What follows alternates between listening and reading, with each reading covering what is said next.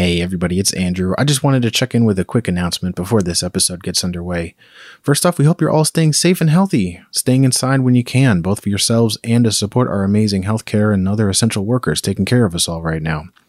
Obviously, this pandemic has changed a lot about everyday life. We should be well into baseball season at this point, and also well into releasing season 2 of our show at this point, but obviously neither of those things is currently happening, and hey, here we are. So here's what's going on with us. Paul and I are adapting our production workflow so that we can keep recording episodes remotely, bring you the rest of season 2 as soon as we can. And until then, we've decided to forego our regular release schedule and just release the episodes one by one as we've got them ready to go. We figured in the absence of having a baseball season right now, this is something that we could do to help put a little bit more baseball out there into the world, a bit faster, a bit sooner. So that's what we're going to do. What this means is we may tease a few movies and a few special guests at the end of these episodes that we were really looking forward to having come on, but they ended up getting delayed. So don't worry, we're still going to get to it. This is still the show where we're going to watch every baseball movie. It just may not be in the order that we originally promised. So if you're stuck inside, we hope you guys are watching some good baseball movies, maybe catching up on some season 1 episodes of our show. If you've got, some free time on your hands, if you're not all the way caught up.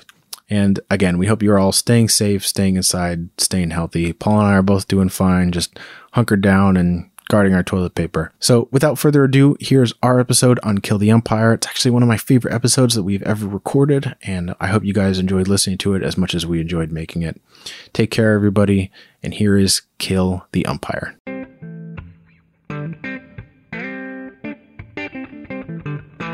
The one constant through all the years, Ray, been baseball. God, I love baseball. How can you not be romantic about baseball? Man, this is baseball. You gotta stop thinking. I believe in the Church of Baseball. There's no crying in baseball!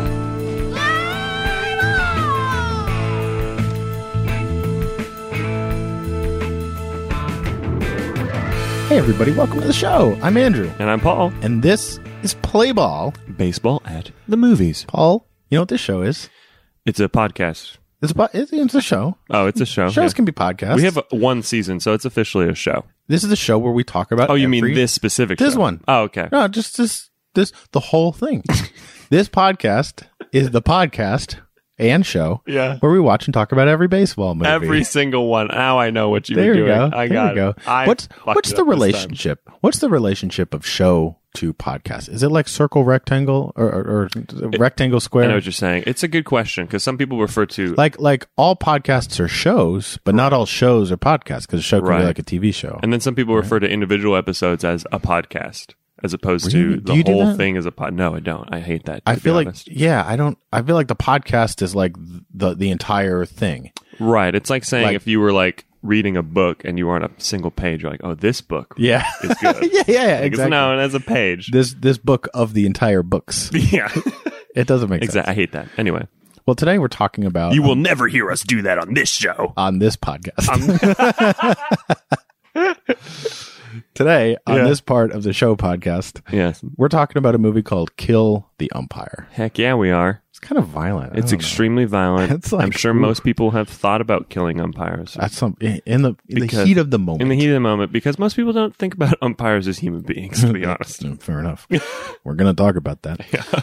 So we're going to walk through the plot and then review the movie, and then we're going to do Inside Baseball, which I'm so excited about, actually. Me too, man. I had a lot of fun researching all the stories for today. There was a lot of... It's a topic that we don't talk about much. I love it when we stumble across a movie that gives us a chance to talk about some part of baseball that like we normally, it's like that's the reason for the podcast almost. Yeah, totally. We got some great segments in Inside Baseball today too. We're going to talk about the history of umpires, the training that they receive. We're going to talk about some of the most historic calls that umpires have made and the umpires who have made those calls. Right. And the accuracy of umpires and maybe get into a little bit of debate about robot umps, if they are good for the game. I think they are. Spoilers. You don't have to listen to any of the rest of the podcast. Yeah, that's it. So let's dive in. If you haven't seen this movie, it's about an umpire-hating ex-baseball player who loses his job, or all of his jobs, really, because of his passion for watching baseball games during work hours. Yes. But he decided to combine business and pleasure by becoming... He doesn't really decide. He is forced into combining business with pleasure by becoming an umpire himself. Right. they call that irony. That's correct. It stars William Bendix as Bill Johnson, who also played Babe Ruth in the Babe Ruth story. Yeah. It stars Una Merkel as his wife, Betty Johnson. Ray Collins is his father-in-law, Evans, who's the one who kind of pushes him to become an umpire. Right. And Tom DeAndrea, who is Roscoe Snooker, who A, has the best name. That's such a good baseball name, dude. And B, his character is just the friend. He's like the other umpire he's friend. The twitchy eye friend. Is that it? Is that the whole cast, Paul? Oh, no. You missed a big one, Who buddy. did I miss? You missed Jimmy O'Brien, who also plays Fred Mertz on I Love Lucy. Oh. Do you know Fred? Do you like I Love Lucy? Not really. What? Who does he play? Fred. He plays Fred. You know Fred and Ethel? No, who does he play in this movie? Oh, he's the head umpire coach. Oh. Umpire That's a teacher. good character. Yeah. It was He did a good happening. I was job. like, Fred Mertz is in this movie? Well, there you go. That guy also. It was like I think I Love Lucy. It was like right in the middle of or like right before I Love Lucy, actually. So he looked cool. exactly how he does on the show. That's amazing. Should we listen to the trailer? Let's do it. They're out! Out! He was safe somewhere! Play ball!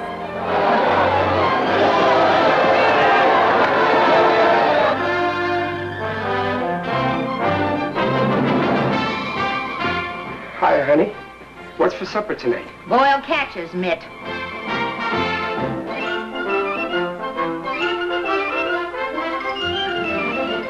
My information is that he's got a family, no money, and hates being an umpire. Now, a man in a position like that ain't going to turn down $1,000 from an anonymous admirer. I'm okay now. No more girls. No, nothing. Steady, Rusk, steady. I'll give you 1 minute to get off this field. 1, 2, 3. There we go. Okay.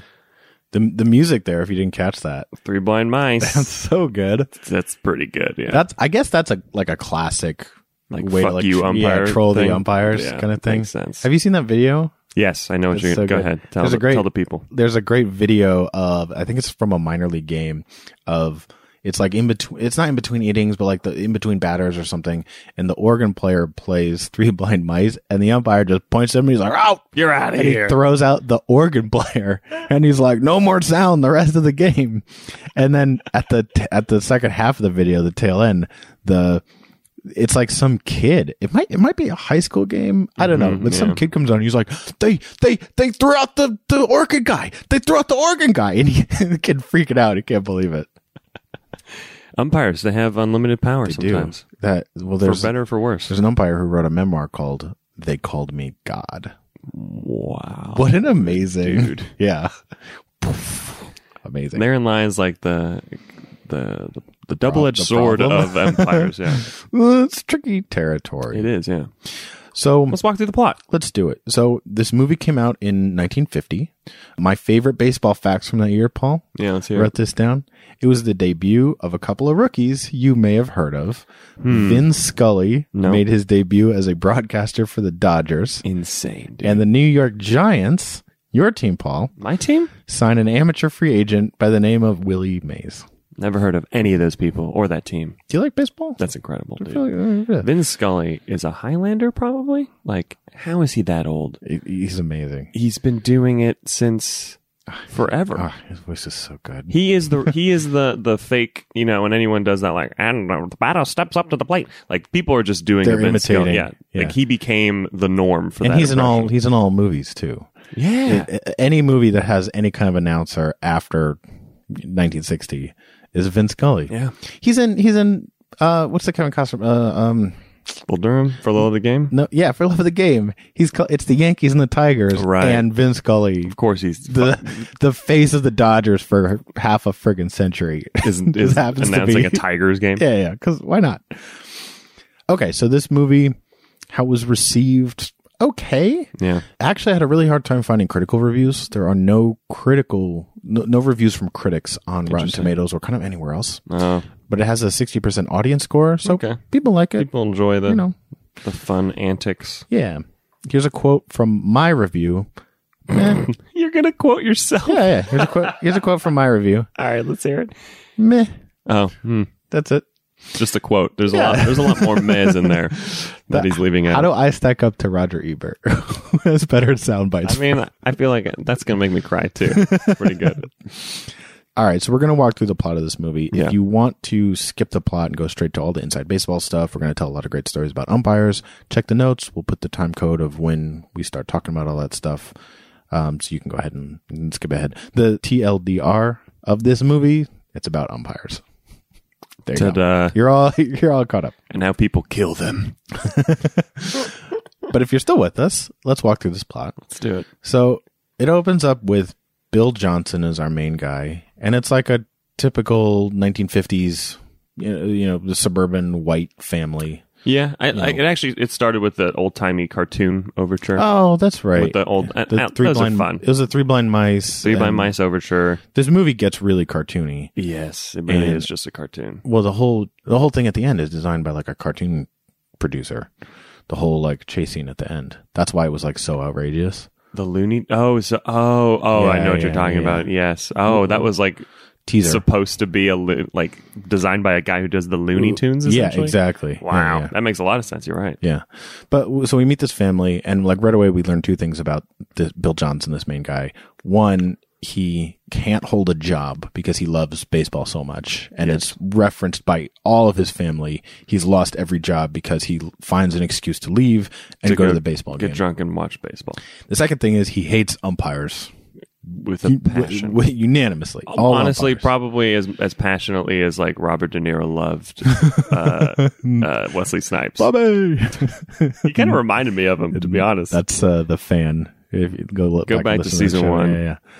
Yeah, so he hates all umpires. There's it's not the opening scene, but it's like one of the first 2 or 3 scenes. Right. His father-in-law. He's playing catch. Like the kid is, it's like the kid's delivering the paper. I think that's like the first scene. Yeah. But yeah, this little kid is delivering the paper, and Bill Johnson comes out, and he was like, "Throw it right here," and the kid throws the paper, and he's like, "A perfect strike," or something. And then right away, his father-in-law arrives, in a cab. and he's like, "Nah, it was a ball." And he's like, "What does he know? He's an umpire. He can't see anything. He's the scum of the earth." Yeah, or something yeah. like that. Never listen to that guy. He just and then he's like, "Hey, how you doing?" He like loves so his nice. father-in-law and hates that he's an umpire. Right. So that's kind of what we learn about this guy. And then he can fall into jobs in a second. Yeah. This guy loses a job. He's like working as like an electrician. Yeah. He loses that job. And then immediately I'll get another job. And he's like an office manager. Yeah. Wow, the 50s were a different time, huh? Oh my gosh. I thought of that many times watching this movie. So we see him, though, the father-in-law is coming to stay and everything. And then the next kind of sequence, we see Bill Johnson go through this routine, or go through this experience, which has become routine of he finds some excuse to sneak out of work. He leaves his job to go watch the baseball game. And then get angry at the umpire and literally run down to the field and try to fight the umpire. He's the loudest, biggest, most obnoxious fan at the game. And his favorite phrase, where the title of the movie comes from, is "Kill the umpire." Kill the umpire! That was good. Thank you. Yeah. It's pretty much that. It's very specific. It's "Kill the umpire." Yeah, he says umpire really strangely. Yeah. So he makes a big scene at this baseball game. Yes. And the police are of which his father-in-law is there. That's right. Yeah. And it was hinted at a little earlier in the movie. One of the daughters of one of Bill Johnson's daughters is dating a baseball player. So it was so loosely established. Yeah. They need it for like 2 jokes. Yeah, exactly. But he comes home and he's like, the mother, the wife, Una Merkel's character, she's like, you better not lose another job. Typical 1950s scolding housewife kind of thing. So she's like, you better not lose another job. Yep. And when she says that, that's a setup for the baseball player boyfriend comes over and he's like, I got those tickets. Yes. And Bill's like, no. And he kind of thrusts it on the father-in-law. Yes. He's like, tickets for him. I knew he was coming. Very Three Stooges-esque. Yeah, it really is so emblematic of that time period. Extreme slapstick. Yeah. Like this could have been like a Flintstones episode. It's like it was that cartoony and it was that dated of like 100%. This is 50s Americana suburban. Yeah. And some of it worked. People. Some of the slapstick and some of the very over stylized comedy was funny. Totally. And some of it just was not. Yeah. We'll get into that. We'll get it. But so he sneaks out, he goes to this baseball game, and he gets thrown out. Right. And as the police are escorting him out, he runs into his boss, who he didn't know was gonna. Right. The boss was like, "I'm going out on business," and then he went to the baseball game. Right. So of course he's like, "Oh, it's clearly a problem in the 50s for most white male men, just sneaking out, going to baseball games, and losing their jobs, and then just falling into another job the next day." Oh man. Anyway, so he gets fired. And goes back, and his wife is furious and makes him sleep on the couch. Yeah.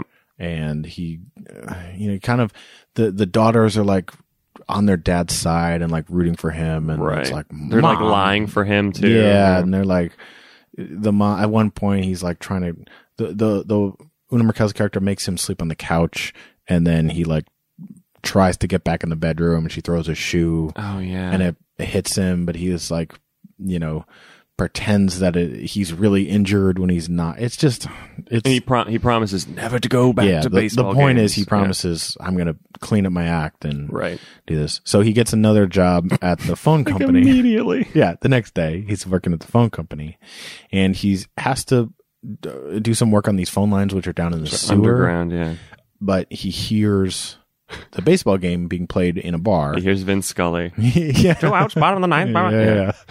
Oh, that was really good. Thank you. That's why it's good. You're not even saying what it was. Yeah. So he gets seduced by the baseball game, and he leaves the manhole cover and just walks into the bar. Right. And the bartender, and he's watching the game, and of course it's the same thing. Kill the umpire. Blah, blah. He was safe. He's so loud, and everyone's like, "Who the fuck is this guy?" And the bartender is like, you got to buy something if you're going to hang around. So then cut to he's down like 12 beers or something. Very drunk. Yeah. And so he leaves the game and he goes back down to work on the phone lines. And then this was funny. I wrote that it was pretty funny. It was a pretty good. Yeah. The gag is he's like connecting. Extremely drunk. He's extremely drunk, and he's connecting all these phone lines. So he keeps kind of interrupting all of these conversations, crossing lines, in progress. And the gag is he's drunkenly singing to himself, "Take me out to the ball game." Yeah. And each line corresponds with a different conversation. Right. So that obviously causes mayhem. So he clips into the wire, and they're like, "We're about to deliver the baby. Yeah. Where are you?" They're like as if they're talking to a husband. Yeah. And he's like, "At the old ball game," and she's like, "We're getting a divorce." Yeah, exactly. Yeah. Then that was pretty fun. It was. There's like 5 or 6 it went on of probably those. Too long. Yeah, it's a fun gag. But they were fun. Yeah. And then he passes out. There's like so much. He causes all this phone conundrums in the city. The whole city is just up in flames from this phone thing. That they figure out where he is and they fire him. Right. So he's back at home, and the wife is going to leave. This is Betty's last straw. Fed up. And she's on her way out, and then the father-in-law has this idea. We're going to send him to umpire school. Right. He can be around baseball. It's a perfect job. Yeah, exactly.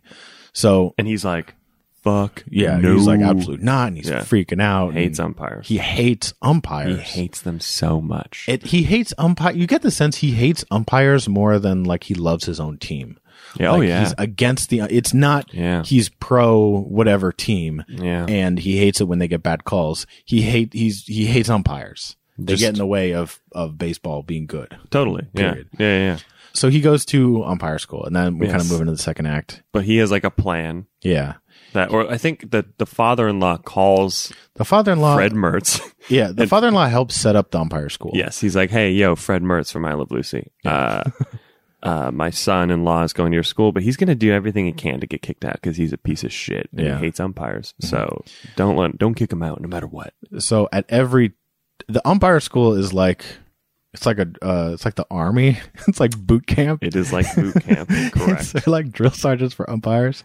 So the first scene, he goes in and he puts on these huge like Coke bottle glasses, right, and pretends to be blind, very stumbling around. Yeah, and I thought that was a pretty funny scene. It was pretty funny. He's like talking to the wall, and what's his name? Fred Mertz. Yeah, it's like that's clearly on the other side of the room. Character's name, but. Yeah, he's clearly on the other side of the room, and he misses the chair when he's sitting down. He's pretending. All to the be jokes blind. that were good in this movie were good, and then they went on for like 4 times longer That's than they true. should. That's very true. But he's not going to take any shit. He's like, well, I can't see very well. And it's like, well, at least you got the good spirit to keep trying. Right, He doesn't let him You're honorable because you want to be an ump. Yeah, exactly. And then I think they see baseball through the window. Yeah. And and there's a play like across the field. Yeah. And Bill Johnson can't help himself. He's like, he was safe. What are you talking about? Out! He was safe! Yeah. That's my stupid impression. It's really good. Thanks. That's like as much as people really need to experience it. Pretty much, yeah. But he said it the same way, like, every time. Yeah, he really He'd did. always, like, do this, like, arm thing where he'd, like, puff his chest up, like, He was safe! Yeah. you can't see my arms, but they just did a fun little... Kill the umpire. Anyway, so then Fred Mertz is like, yeah, you're a liar. Yeah. You piece of shit. Get down there. So then we have this whole montage. He meets his roommate. Who's Who's eye Roscoe twitch. Snooker. His roommate, this was so fucking convoluted. So dumb. His so dumb. roommate, whenever he thinks about his girlfriend, he gets so excited that he has this insane eye twitch. So he takes 2 sets of eye drops, one to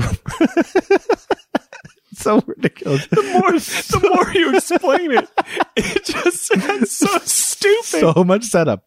So And I like watching it. I'm like, this is pretty dumb, but like, it's so dumb. It doesn't make any sense. I didn't really think about it too much, but now I can. Okay, so anytime he, Sorry, it's so funny. anytime he thinks about his girlfriend or any girl, Any girl. If actually, he you know what it was? sees a girl, You know what it was? Yeah. Anytime he sees any girl, it makes him think about his girl. that's right.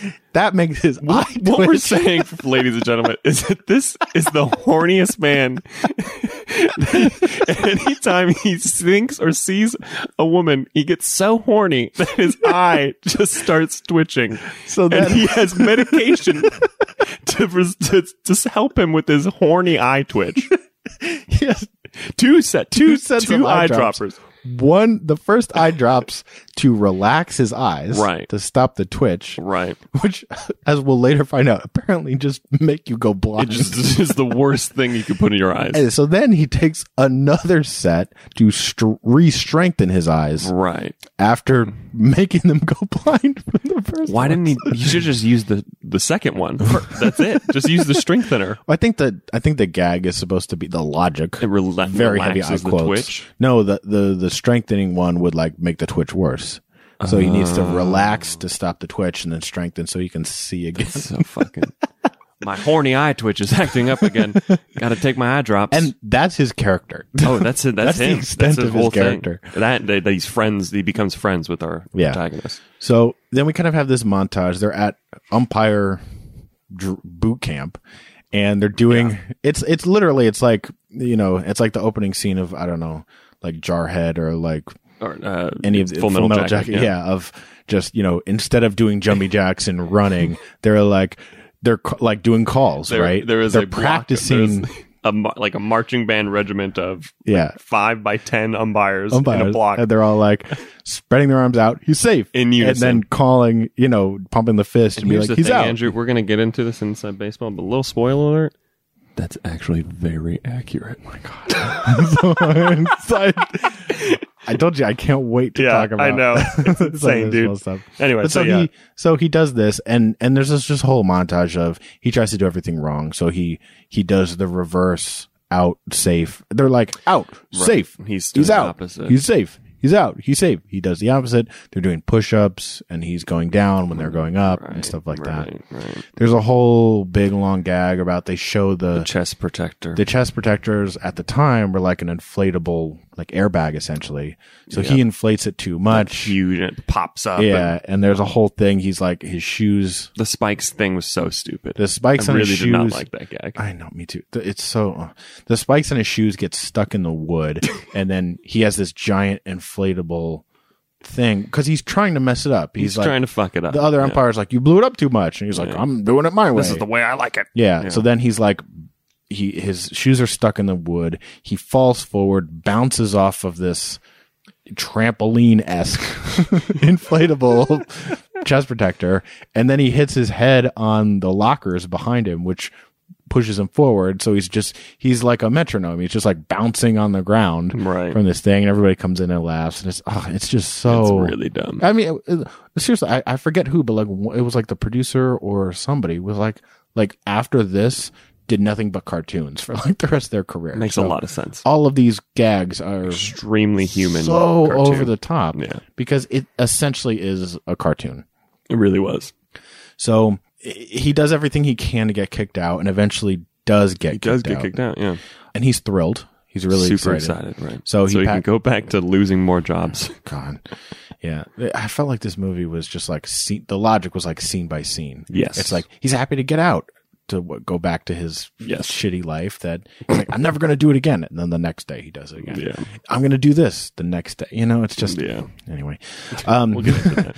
So he gets kicked out, and he goes and he's waiting for the train, and he sees kids. This was actually the one. I like the scene I really kind of liked. Yeah, I liked it too. There's a Sandlot game of just kids happening next to the train station. The train's not coming for an hour, right? So the Sandlot game is going on, and they break out into a fight. Yeah, there's a close call, like a slide in at home or something, and he goes over and he's like, he was safe.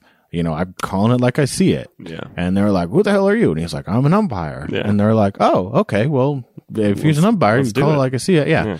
So they say, "Will you stick around?" And he's like, "Oh, the train's not coming for an hour." Sure. Yeah. So he sticks around and he umps the game, and they're thrilled. The kids are even.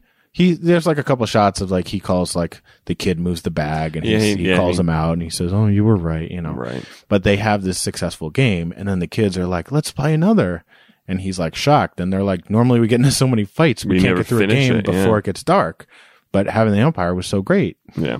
And so he's unsure with the train, and then he says, "Oh, screw it," and he stays. And you can see him realizing two things at once: realizing his love of the game, and realizing that his love of the game can be translated into umpiring, and how important umpires are. Umpires can have a positive effect. Without umpires, the game would be nothing. Yeah, because here it is with these kids. Right. So they have this like Ernie Banks moment, like, let's play two. Yeah, let's and go.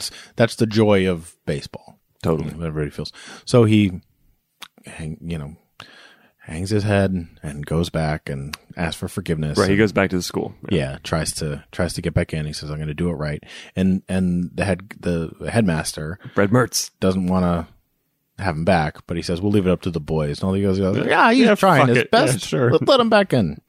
That was not earned at all, but sure, I'll take it. Sure, whatever. So he graduates. There's a whole comedy bit of he starts to love being an umpire, actually, and he's like studying around the clock, and like he's obsessed with it. He's in his sleep. He's like, "You're out. You're safe. You're out." There's some fun gags. Yeah. So the setup is he's so tired from studying all the time that he sleeps in too late, and on the last of the graduation, they're going to have like an exhibition game, and each umpire is going to ump for 2 innings, so that all of the independent leagues around the country, scouts, can come and see how they're doing, and then possibly get them jobs in their independent leagues. And he oversleeps because he's been studying so much. So his Roscoe Snooker is like, "Here, take my eye drops," and he only takes the bad one. And that's the whole reason for the eye drops to exist, really, in the movie, is for this moment. Man, so he takes the relaxing one. He takes the horny eye drop. His horny Tylenol. It's so ridiculous.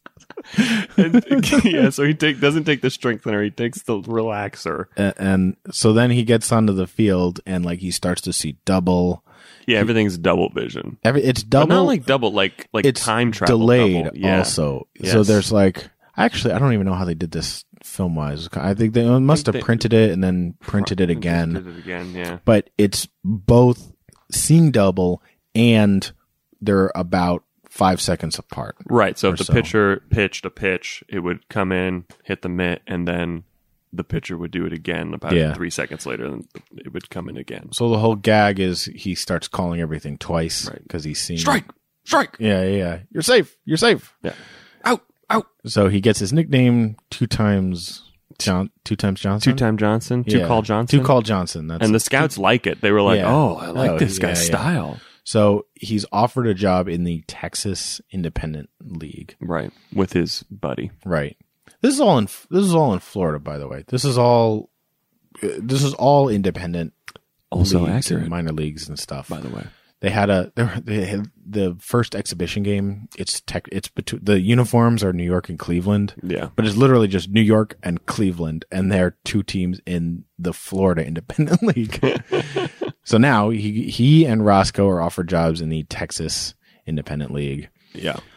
So he gets there and learns immediately that umps are completely hated. Right. No one loves them. Yeah. Which do you think he would remember? Yeah. He's like shocked. Yeah. And they're like, they're saying, kill the umpire. People are running down trying to find throwing him. stuff at him. They're throwing mitts and stuff. And he's like, can't believe it. He's like, we're human beings, man. Yeah, exactly. He's like shocked. And then the owner of the league was like, it went well. They loved you. Yeah, exactly. That was kind of funny. That was funny. Yeah. So he starts All of his double takes were very good, I thought. Yeah. The main guy. Very good. Yeah.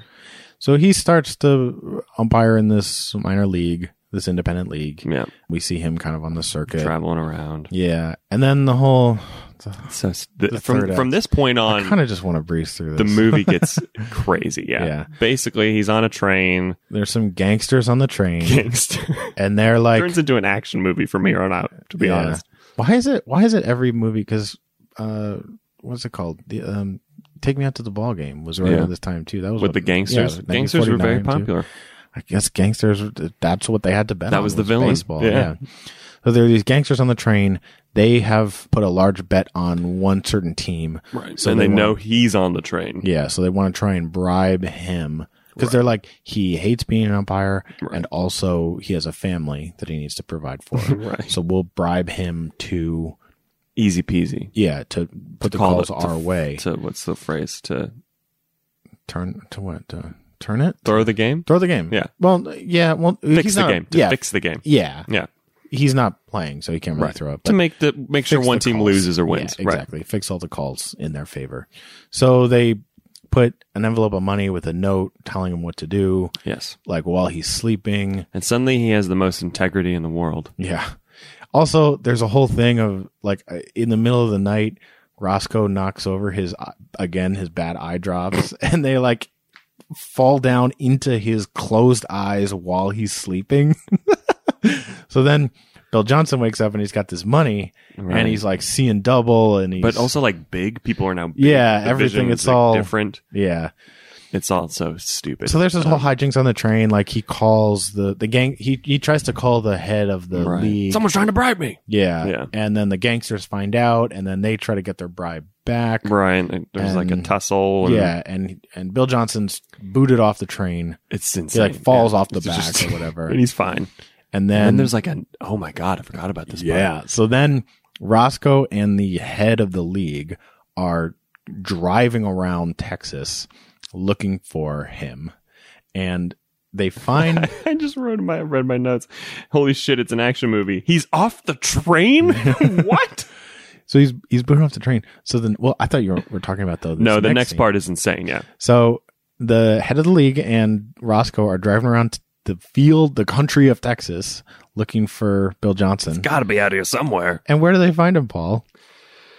Well, they find him being towed by two Native Americans, or one's on a horse, and then he has like one of those like the horse is like a wagon. It's like a plow. Yeah, like in the back. Yeah, where the horse is basically dragging. It looked like a piece of wood with a carpet. There's on a it. name for it where it's like it's like not a lean-to. That's not the name, but yeah, it's two pieces of wood with fabric, and that just kind of drags behind. And so this horse is it's a wagon without wheels, essentially. Him, and like a Native American woman, right? Native American woman, yeah. And he's just talking to her like nothing. He's like, "Whoa, boy, can you believe this?"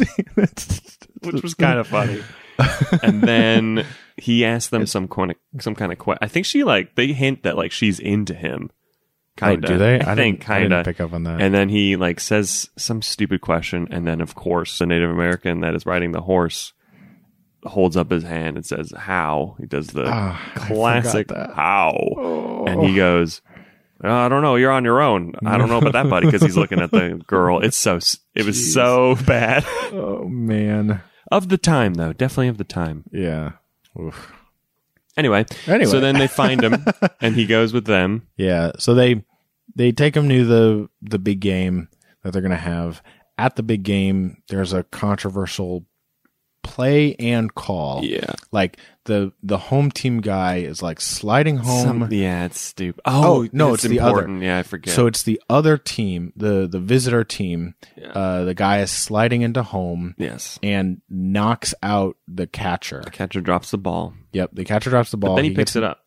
Doesn't he? He drops the ball and picks it up, but he also gets like knocked in the head. Correct. So he's knocked out, but holding the ball. Yeah. And Bill Johnson calls the guy safe because he saw that the catcher dropped the ball. Texas loses their mind. They're freaking out. And everybody's sitting with like giant cowboy hats, throwing stuff on the field. A mob comes onto the field. The gangsters lead a mob onto the field. Oh, the gangsters. Yeah, and can't forget the gangsters. Bill Johnson has this watch that his family gave him when he graduated. Even Ed had gangsters. Now that I think about it, what is this weird this weird baseball movie trope of gangsters being involved? I kind of want to write a big gangster movie now. I want to write Goodfellas, but with baseball. Yeah, I guess that's kind of the fan. I guess a little bit already. Yeah. So. There's a mob on the field. There's a mob on the field. There's a big fight. Bill Johnson's like, I'm going to throw you out in 60 seconds if you're not off the field. And he takes his watch and he throws it into the field. And then he gets punched. He calls the game. Right. He says the home team forfeits the game. Yeah. And he's like, now I'm off the clock. Yeah. And he punches him in the face. Like in a huge fight. Yeah. Flash forward to now he's sequestered. He's in this hotel. Right. And the whole town wants to murder him. Right. It's like all over the news. They're like, his name. No, they're not. The police are stopping people from coming in the town. But they also hate him too. Yeah, like all the gangsters are around and it's like not safe for him to leave. They're like hotel. They're in the top floor of this hotel and there's literally a mob outside the hotel waiting to not only kill the umpire, as they say, but they have tar and feather down there. They have this big vat of tar that they're like warming up and they have the feathers like, we're fucking ready. Yeah. It's like, oh my God. Yeah. That is so fucking brutal. Seriously. It's so insane. Jesus. Anyway, so they're waiting to tar and feather the dude. Yeah. So we go through this whole kind of extended, it's not a montage. It's just like 3 or 4 scenes crazy in a row. Sequence. Sequence. That's a good term. Yeah, it's this crazy sequence of them trying to figure out how to get him out because the family shows up and everything and they're like, just don't go to the game. And he's like, no, I've got integrity. I call him like I see him. So much integrity. Yeah. So, but also the hotel's like, you got to get the fuck out of here because he has integrity, but also everything he does next is kind of terrible. Really bad. Yes. So only for baseball. He only tries to sneak out. Baseball. He tries to sneak out. They're not going to let him. And then the hotel's like, you have to leave though, dude. Yeah. Because they're going to tear a hotel down. Yeah. So then they like try to cut the power for the lights. So he tries to sneak out the lobby. Doesn't work. It doesn't work. They find him. They throw eggs and stuff at him. He goes back up. So then they like start fires. The plan, I guess, they don't really explicitly say what it is, but the plan is to simulate a fire. Isn't someone a firefighter? Oh yeah. Someone's like Roscoe is like a former firefighter. Is that? And how he's like, he's like, oh yeah, if they're above the 12th floor, we'll. He's like, if they think you're up. Okay, here's what happens. They're like, if they think you're abroad, well, they'll send the ladders up for you. Oh, Jesus Christ. So they start fires, they like break into other people's rooms. Break into other people's rooms, burn newspapers in the bathtub. And so that there's a lot of smoke coming out the windows. At the top, right. At the top floor. And so then it's like they call the fire department. Right. And he wears women's clothes. People are like freaking out and they're like trying to get out and they're also blocking the elevators. Oh my God, yeah. Which I don't know what the point of that scene was. I don't know. But they're like, elevator's not working and people are like, I gotta get out of this burning hotel. Die. Yeah. So then meanwhile, Bill Johnson's dressing in drag. Did they do a joke? Because at this point I was just so like, what the fuck is going on? They should have done a gag. Maybe they did where our horny twitchy guy his eye started twitching. Should have started twitching when he looked at Bill Johnson just in women's clothes. That would have been pretty funny. Don't think they did that joke. So the floor is too high for the ladders to reach. Right. So Bill Johnson, so he has to jump out the window as he dresses as a woman, and they're holding the what is it, like the net thing, the trampoline type thing. Yeah, it's not really a net. Yeah. to catch him. The yeah. thing that is using. You know, that's also it's a Dumbo. That's also I was going to say that's also a cartoon trope. That's in like tons of. It's an incredibly unsafe cartoon trope. Wile E. Coyote and they all use Bugs Bunny. They all crash through it. They bounce off of it into like that telephone wires. Yeah, exactly. Or so back into the fire or something like that. So he jumps out the window. And I think he accidentally falls. It doesn't matter. Yeah, he falls out the window, and they catch him, but he's bouncing up and down, right, as happens in cartoons. And then they realize the firefighters realize they're like, that's not a broad, that's Too Cold Johnson. Let's kill him. And they drop him. So then the whole townspeople, they all chase him around the alley. Right. Roscoe steals an ambulance. Commandeers an ambulance in the name of umpires. Not like that's needed for the people in the burning building. No. Of the fire they like faked, but also there was fire. Yeah. It was not like it wasn't a fire that they started. So outrageous. Anyway, so he gets in the car with, what's his name? Roscoe Snooker. Horny, twitchy guy? Roscoe Snooker. So Roscoe's driving the ambulance. Bill hops on the back. And then it just turns into... all the gangsters are like, let's get him. And they get in their cars. It turns into Looney Tunes meets French Connection. It really does. It actually... No, but seriously, it does. I wish I didn't write it down on my notes, but I read... You might know, because I think it might have been on the IMDb trivia. Anyway, somebody who... the person who designed this sequence, I don't know if they were a producer or like a stunt coordinator or what. After this, they went on to work in cartoons for seriously like 50 years, like Looney Tunes and Bugs Bunny. There were some pretty good cartoony gags. So he's on this ambulance, and they're shooting at him. The gangsters are shooting at them, with trying guns to actually kill the umpire. The gangsters take a turn off. They block the road, right? And he's got to like swerve around them, so they crash into a fence. Yes, correct. And they drive through a field. And dragging the fence behind them. There's almost like a sled piece of this fence. Yes. But it was like a barbed wire fence. Yes. So the wires get caught. So the ambulance is dragging this sled fence post essentially by these wires, like a water ski situation. Yeah, exactly. And what happens? Bill Johnson tumbles out and lands on that. We have established so far in this movie he's good at falling out of moving vehicles. So he picks up another piece of the wire and he's essentially riding this like a sled. Yes. They drive all through town and every joke, every gag that you can think of, like they do that. First he's attached to the car. Yeah. And then somehow he gets unattached from the car and he maintains his speed. Yeah. Unattached from the car. There's like a swerve and it comes off. Right. And he's sliding down like 5 miles of hills. It's insane, yeah. Straight to the stadium. Well, he gets reunited with the car eventually. Yeah, but then they go to the stadium, and then he. That's the other thing we forgot. But basically, the guy, the catcher who dropped the ball, he's been out. He's been unconscious this whole time in a coma or whatever the fuck. Right. So at this game, in a coma one day. Yeah.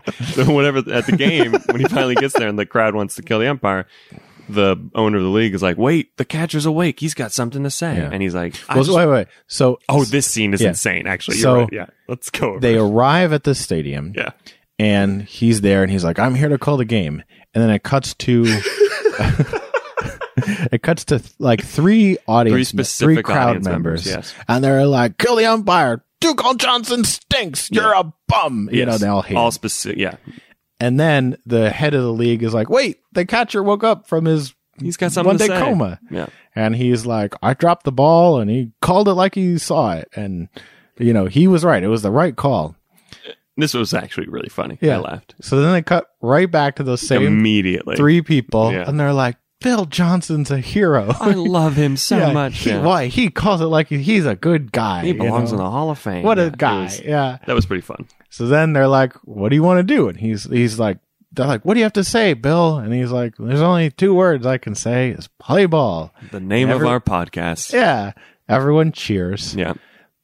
The pitcher throws a ball. He calls it a strike. And then back to those same 3 people. They all hate him. You bum. You kill the umpire. You can't call him for shit. They hate him again. I wrote my last note was, what a tragedy this ending is. The human race is doomed. it's pretty existential. It kind of is, yeah. This is like... I don't really know what I learned from this movie other than we suck as a race. I have some thoughts. Okay. But yeah, so that's the movie. That's the whole movie. Yeah. He lives. No one kills him. No one kills the Empire. Or any Empires. They tried, because like we said, they were going Shooting to at tar him and with feather guns. and then shot at him with guns, with bullets. Oh my God. Anyway, Jeez. let's review the movie, shall we? So look, it's a harmless little comedy. It hasn't aged well. Yeah. You know, it's fine. It's fine. It's whatever. If someone said, would you recommend it? I'd say sure. If you like baseball, you're never going to see another. I don't think there's any other movie about umpires. Yeah. I will say, I kept thinking I'd be down for a remake of it. It was the concept of someone who hates umpires becoming an umpire. Just that logline It's a good concept. is enough of a concept to there's something in there. Yeah. I wish it almost felt like I wish they had better comedians in this movie. Yeah. Like I wish this felt like what happens a lot today, I think, when it's like regular writers or non-comedy writers are like, we're going to attempt a comedy, and then they get some actor who's not a comedian, who doesn't have that timing, and it's like, you can't just call something a comedy and make it funny. Like, I was thinking about other movies of the time, and the two things I thought of were every Abbott and Costello movie, of course, and Sullivan's Travels, Patty Chayefsky, and those are both still so funny. They hold up so well. You can look at earlier things, Charlie Chaplin and Buster Keaton. All of that stuff is still funny today. It holds up, and this just so doesn't. It's like, I wish some really truly comedy people, comedy geniuses would take this, like, like you said, strong concept, and like if Abbott and Costello did this movie, would have been amazing. It would have been awesome. You know who would have been amazing too? Fucking Jerry Lewis as the ump. Like it could have been like the Bellboy too. Have you seen the Bellboy, where it could have just been like a vignette of funny ump things, and that would have been good enough. Something that it made me think about is kind of how far we've come in I want to say like feminism, or like a Me Too context, because this was, I mean, it's dated, of course. Not everything ages well. 1950, and that's a whole debate that, we don't have to get into, of judging something in at the time versus now. But I thought something I really picked up on was he's like a bum. Like they make that point of he can't hold a job because he loves baseball. And his wife is the one saying, I'm like threatening, I'm going to leave you, all this stuff. So it's just, they make her essentially the antagonist by nagging, and she's saying, I'm going to withhold things like cooking you dinner and letting you sleep in my bed, and all that. So she's essentially he's the protagonist, so they want us to be sympathetic with him, even though he's a piece of shit. And they make her the antagonist by saying, you have to support your family and 2 children and all these things. And so that just struck me of like the spectrum of sexism, I guess. This isn't the sexism that's portrayed, not how it's portrayed, but that is portrayed in something like A League of Their Own, which is girls can't play ball. Like, it's not that, but it's all, it's I wrote down here. It's classic patriarchy. It's cashing in an implied sympathy that we no longer credit these types of characters with, right? It's just because this is the protagonist and this is the setup and the situation doesn't mean I'm automatically, I'm on his side and that nagging wife and I love my guy. It just they didn't do much. You're kind of like, oh, this is no good. I don't. True. I'm not on his side. They didn't do much to get you on his side the entire movie. Until that Sandlot scene. But which is way too late. But that's what a lot of these movies of the time do. It's they don't work to earn our sympathy. It's just they say that guy's the protagonist, so I'm on board. Well, there's also the argument of, or supposed to be, maybe at the time, the nagging wife trope would have earned our sympathy for him. Oh, that's true. You know what I mean? Like that idea of like, oh, well, now he's got a nagging wife. I feel for you, buddy. I got one too. So that's my guy. So that might have been the case as well. But I thought overall that this movie had an interesting concept, and it. I liked that it was about umpires. I liked it by the end. his Yeah. sort of journey is, I'm just going to call him like I see him. Yes. And His arc, the second half of his arc yeah, was good. yeah, I wrote down the same thing. I always try and find some positives. Yeah. He is given a very good arc Yes. of going from I hate umpires to what umpires do are important, and Yes. I'm going to have integrity now. Totally. And So- I think that is an important arc that has a lot of relevance today. Totally. Yeah. And there are a lot of movies from the time. Like we were talking about Take Me Out to the Ball Game. Like Gene Kelly doesn't really have an arc in that. No. He kind of does, No. but it's like, I'm going to be a little bit less of an Right. asshole. And No. this guy is like a complete character transformation. He definitely learns things. But then like Yeah. once he learns things, the third act is him. He doesn't change. Yeah, He's just kind of the same, and he's suddenly this better person, and then it turns into a cartoon, and then it's over. Yeah. I mean, just the world of the movie is still just like so cartoony and Yeah. outlandish. Yeah. There are some funny bits. I wrote down the comedy that I really liked. Okay. The umpire in school, again, is funny. Even just the Very idea funny. of it is funny. Oh, yeah. Him pretending to be blind was good. Yeah. At the beginning, he goes to the game, and then it's the first game that he's at when he loses his job, and he says, "Boy, this making a living sure interferes with baseball." Love that. Feel that way all the time. He says, "How can I be an umpire? I've got good eyes." It's pretty good. It's pretty good. It's Pretty pretty witty. good. And yeah, That's pretty much it. There's other jokes in there, but like I said earlier, that any good bits were good, and then they just hit them into the ground. They just went on 5 to 10 times longer than they should have. I do really agree with you about if this movie was remade now, because the concept is pretty strong. It's a cool concept. Kevin Costner. There is a great, here's my pitch. true. There is a great Kevin Costner Disney umpire movie. His last baseball movie. Yeah. He's the old ump. Yeah. Something happens. Yeah. He's forced out of the league because the league wants to get younger or whatever. Right. And so he has to go and like ump like Little league. community league or something. pretty good. It's And pretty then he's umping the little league for like underprivileged kids. Yeah. He's got a bond with like the young player who helps him like become a better family man. Maybe it's like his granddaughter wants to Yeah, play yeah. baseball. Something like that's a great movie. Totally. I'd go see that movie. Totally. The It could be called Safe at Home. Oh fuck! You've already written it. Now that you said it out loud, though, it's no one. The studio can't actually use it now, right? Is that a law? Like if you Is it? pitch What? things without unsolicited, they can't. Oh, really? Technically use it. Anyway, Disney, if you want to hire me to write that movie, I can do it. yeah, let us know. Even though it's illegal. I think. So, I think the idea of why anyone becomes an ump, why they do it, Yeah. is definitely a territory rife for cool storytelling. Yeah, totally. And I think that it's a really cool theme that this movie kind of addresses, and then it doesn't at the end. Yeah. I mean, it's not attempting to. No, We wish that it did. it gets close. You know, yeah. It gets really close.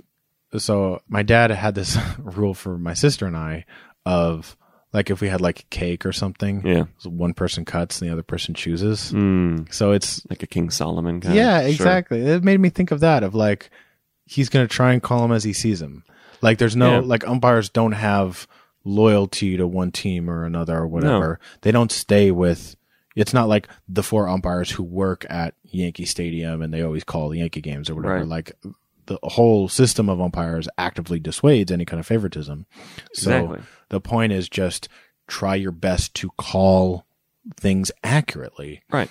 And that, To make the game function. yeah, and fair. That should not, if you do that well, it won't favor Right. any team or another. It's not like, I mean, you know, And that's why across all sports and across all life, really, that's why we have cops. That's why we have a government. That's why we have referees in basketball. Mm-hmm. Without rules, we crumble. And without people to kind of enforce them, we crumble. yeah. Now, as we'll see with umpires, but also with everything else, We're human. We're fallible. doesn't always work out Totally. that way. There's a great podcast. I've told you about this podcast, Against the Rules, with Michael Lewis. yeah, I It's haven't so listened to good. it. And he really does analyze that question of why people become judges or umpires, Yeah. and referees, but also like what happens when they're bad and what happens when they're good. I gotta give that a listen. It's really, really good. Anyway, Shout out to Michael Lewis. Go Michael listen Lewis. to his podcast. He needs our help promoting him. Anyway, okay, moving on. That's it. That's Kill the Umpire. Yeah. Should we move on, Paul? I think, yeah, I just said that, so. Let's talk about some inside baseball. Baseball inside the movie. Inside the movie about the baseball. Oh, what? I just want to see how long I keep you going. just keep it going? Yeah. Not very long. You did it. It's over. Okay. So what are we talking about first, Paul? All right. First, we're going to talk about the history of the MLB umpire. Ooh, I love it. I don't know anything about this. Well, buckle up, buddy, because I got 30 pages. All right. So let's learn about it. Let's do it. We'll start at the beginning. Probably a good place to start. Actually, let's start even before that. The Big Bang. The origin of the word umpire. Really? Yeah. Wow. According to the Middle Earth Dictionary, according to the Middle English Dictionary, the word nom spelled Noumppere, the predecessor of the word umpire, came from the Old French non-père, meaning one who is requested to act as an arbiter of a dispute between two people. Ooh. Yeah.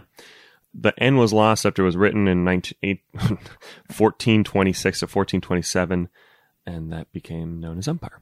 So there you go. What is it? Nompere? It used to be numpire, numpire, and now it's umpire. Kill the numpire. That's right. Numpire. What if we still call them numpares today? There's a lot of good jokes in there. What a different word. What a different experience of the world. Oh, yeah. Numpire from umpire. It's incredibly different. We'd probably say numpire. Numpire. You're fucking numb, nump. We'd say nump. Numps. That's weird. Okay. Who's going to nump this game? So, around 1845. Okay. Around the dawn of baseball. It's crazy, dude. The idea was that I got a lot of this from this website called SteveTheUmp.com. Okay. A lot of references. He's just like this ump history, and he's got ump tips, and he's a big ump fan. He's a big ump fan. They're out there. They exist. He's an umpy. You know who's fans of umps? Other umps. That's what I discovered. There's this like brotherhood that they all love each other, kind of like cops. I'm gonna get into that later. So. The idea was in 1845 that the president of the club shall appoint an umpire who shall keep the game in a book provided for that purpose and note all violations of the bylaws and rules. Okay. And then as they kept Should playing, call them narcs. pretty much.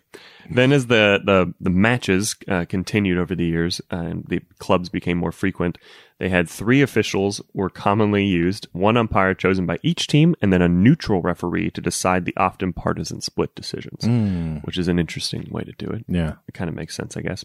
And then in 1858, the National Association of Ball Players sanctioned a single umpire, sometimes a spectator or even a player, chosen by the home team with the consent of the rival team captain, which is also a crazy kind of way to do it. Also, fun little side note. Isn't that fucking wild? They're just like, all right, that guy. And the other team was like, yeah, I guess. Sure. Fine. You seem nice. Yeah, why not? Fun side note, early umpire uniforms were amazing. This is from baseball historian John Thorne. You know John Thorne? Yeah, he's the official He's the guy, right? Major League Baseball, yeah. Quote, the umpire in the amateur era in the 1860s, even the 1850s, would wear what looks to be a frock coat, sometimes a stovepipe hat.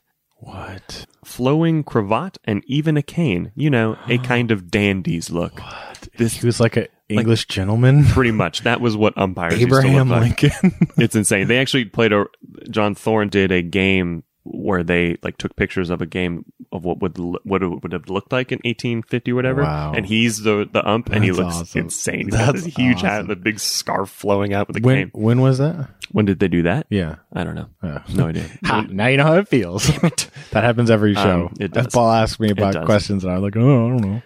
All right. Can you imagine, though, go ahead. What I'm getting at is, can you imagine, like, young Abraham Lincoln, like, sitting in the crowd? Pretty much. And he sees the umpire, and he's like, I'm going to rock that look. That guy's honorable, and he looks great. That guy can't tell a lie. And he looks really nice. Good fashion sense. Okay, so then in 1876, according to John Thorne, a game between the Boston Red Stockings and the Philadelphia Athletics, a lot of historians trace as the birth of the MLB, was also the debut of the first professional MLB umpire. His name was Billy McLean. Wow, that's cool. Billy McLean was a former boxer who had no trouble standing up to players in a dignified fashion. And he was so good knock at him out. Right. And so he was so good at umpiring that, quote, the National League officials in 1876 agreed to his demands for the unheard of fee of $5 per game. Wow. Prior to this year, there had been no professional class of umpires. Instead, the hometown club provided the umpire, right?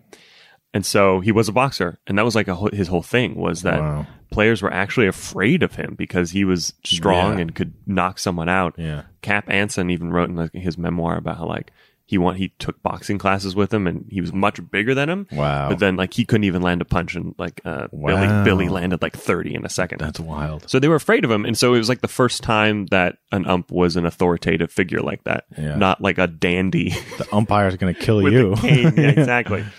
I call him like I see him, and if you don't like it, I'll knock you out. The next major development to get us closer to what we have now was in 1890. We have the first four-man crew in an American association game. Yeah. The AA was the first league to use two-man umpiring crews. Due to a scheduling mix-up, this is true, evidently. Due to a scheduling mix-up, two-man crews showed up in Brooklyn that day. Ferguson, one of the umpires, took home plate in the first inning, and then the umpires rotated around the bases each inning. But so basically, they just by accident was like, I guess we'll do 4 this time. That's cool. And they were like, oh, this is good. Oh, this is much better. wow. There's more eyes.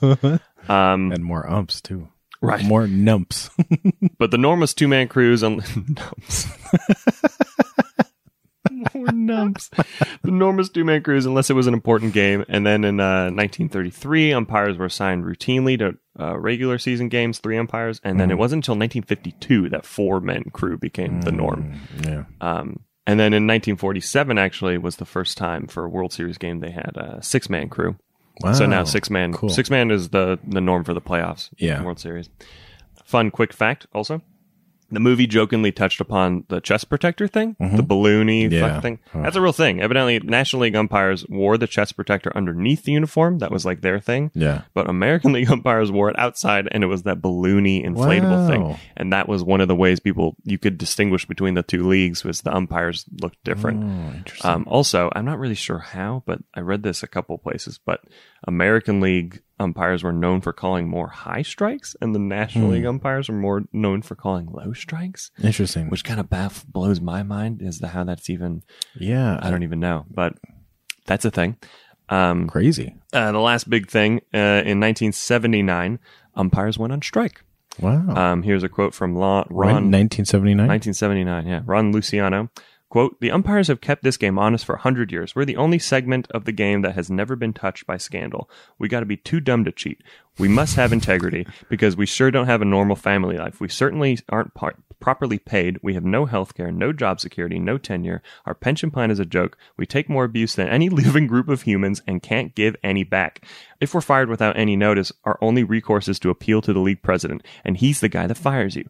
That's got to be unconstitutional. Jesus. How terrible is that? Crazy. They went all the way to 1979 and went, okay, this is crazy. That's wild. Isn't that wild? They're like soldiers on D-Day. Right? It's just like it's crazy. Like the worst jobs. Worst job in the thankless. world. Yeah. We're probably going to get killed. Them. They're not getting paid any. I think they were paying like I'm sorry if that's facetious, but like, oh, wow, that's crazy. And there's like, we just do it because the game relies on this. They're honorable. To be fair, to be successful. Wow. They made about at that right before the strike, like $40,000 a year.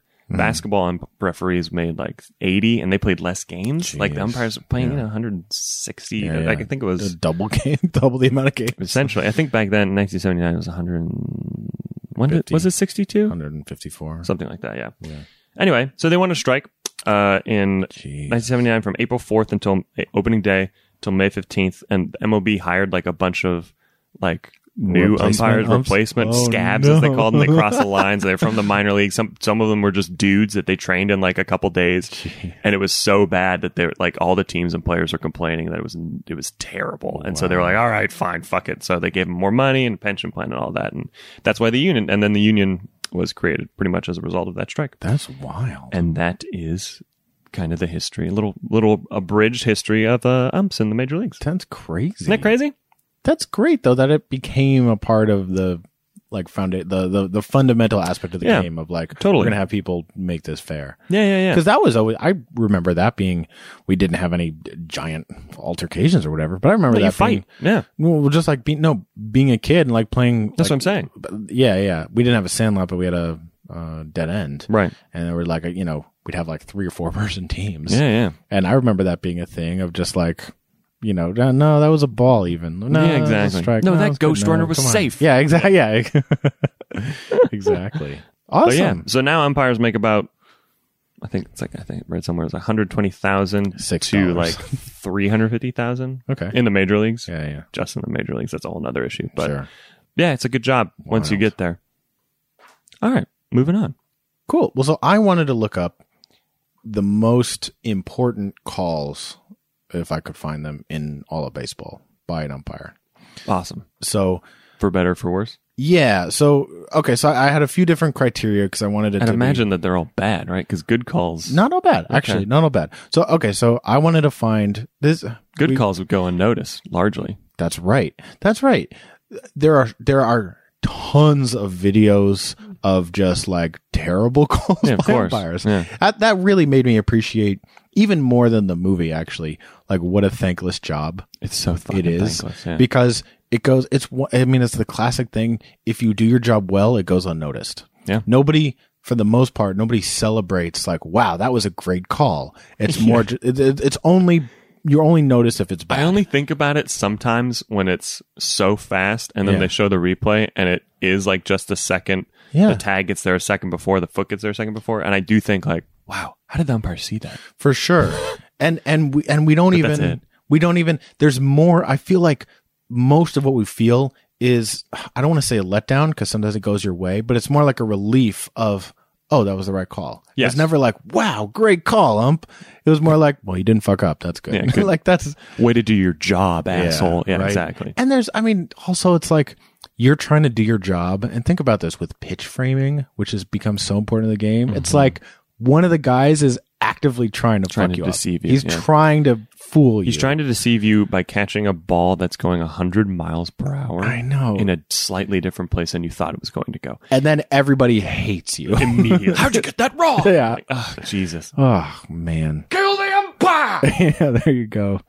Oh, my God. Okay, so we call this segment a top 5. I don't know if I would say these are our 5 most important. I think 2 of these are. Sure. But these are 5 historic, significant calls by umpires. Okay. I think I know one. And the umpires behind them, the umpires Sure. who made the call. It's 5 different umpires. Okay. So even though there are some candidates for this list, it might have been the same person in play. So I wanted to find 5 different umpires. Sure. And some are good and some are bad. Yeah. We don't just want to shit on umpires. So the last criteria, I guess, was I wanted to find calls that had some significant impact on the game. Yeah. Not just the game that they were in, but emblematic of like a change in baseball as a whole or something like that. So we're going to do this over the course of the rest of the show. I think we're going to split up this segment with some of the other Inside Baseball segments that we got. Cool. But first off, number 5, Ron Gant getting pushed off first base. Okay. So the umpire was Drew Cobble. He umped from 1982 to 1999. This took place in the World Series, so it's literally the biggest stage. And getting to work the World Series is obviously a huge honor. Huge honor. Yeah. It's if you are chosen to work. I mean, any of these. I think you they know, make more money too. The All-Star games or any of the like ALCS and stuff. But the When you- stakes they can't be bigger. the stakes The could highest not they be can bigger. And when you look at like some of the legendary umps or like the umps on like the best of lists, it's all like they did the All-Star game 5 times. They did worked 4 different World Series, whatever. So this is the 1991 World Series. It was the Braves and the Twins. The umpire, Drew Cobble, missed a call that potentially could have changed the entire series. Yikes. Drew Cobble's a good name. Drew Cobble sounds like a Charles Dickens character. Oh, totally. Yeah. He was the nastiest umpire in the land. He always called him out. And then at the end, you're safe. He calls him safe. Yeah, that's what we just wrote a Dickens novel. Anyway, moving on. Okay, so I'm probably going to cut that. 1991 World Series. Minnesota Twins win Game 1. Game 2. It's the third inning, and Minnesota is up 2-1. It's a really close, not just game, but the two teams were pretty evenly matched, and it was a really close series. So Ron Gant of the Braves hits a single and rounds first base. And there were a few other base runners, so it was like into left field, so the ball gets thrown kind of all over the place. Like the left fielder throws it to try and get a man on third. It's Smith. Smith makes it to third, so there's no play, and Smith is safe. But the pitcher picks up the ball from the throw off the left fielder and sees that Ron Gant has rounded first to try and make it to second because he thought there was potentially going to be a play at home. Mm-hmm. So the pitcher throws the ball to first base. It's a surprise throw from pitcher Kevin Tapani back to first, which makes Gant, already halfway to second or a quarter of the way to second, hastily retreat and try and make it back. Yeah. He makes it back safe but awkwardly, and the throw is kind of awkward. The first baseman, Kent Herbeck, he has to scoop down to catch the ball, and when he does, as he's coming up, you can see he kind of lifts Ron Gant off the base, and Drew Cobble calls Gant out. Like, the tag lifts him off the base, but he picked him up. Right, I mean, it's not. So really what happened is Herbert, the bigger guy, he pushed him off illegally. The fans noticed and they were they went crazy. The announcers took notice, but Cobble botched the call. Right. Is really, really what happened.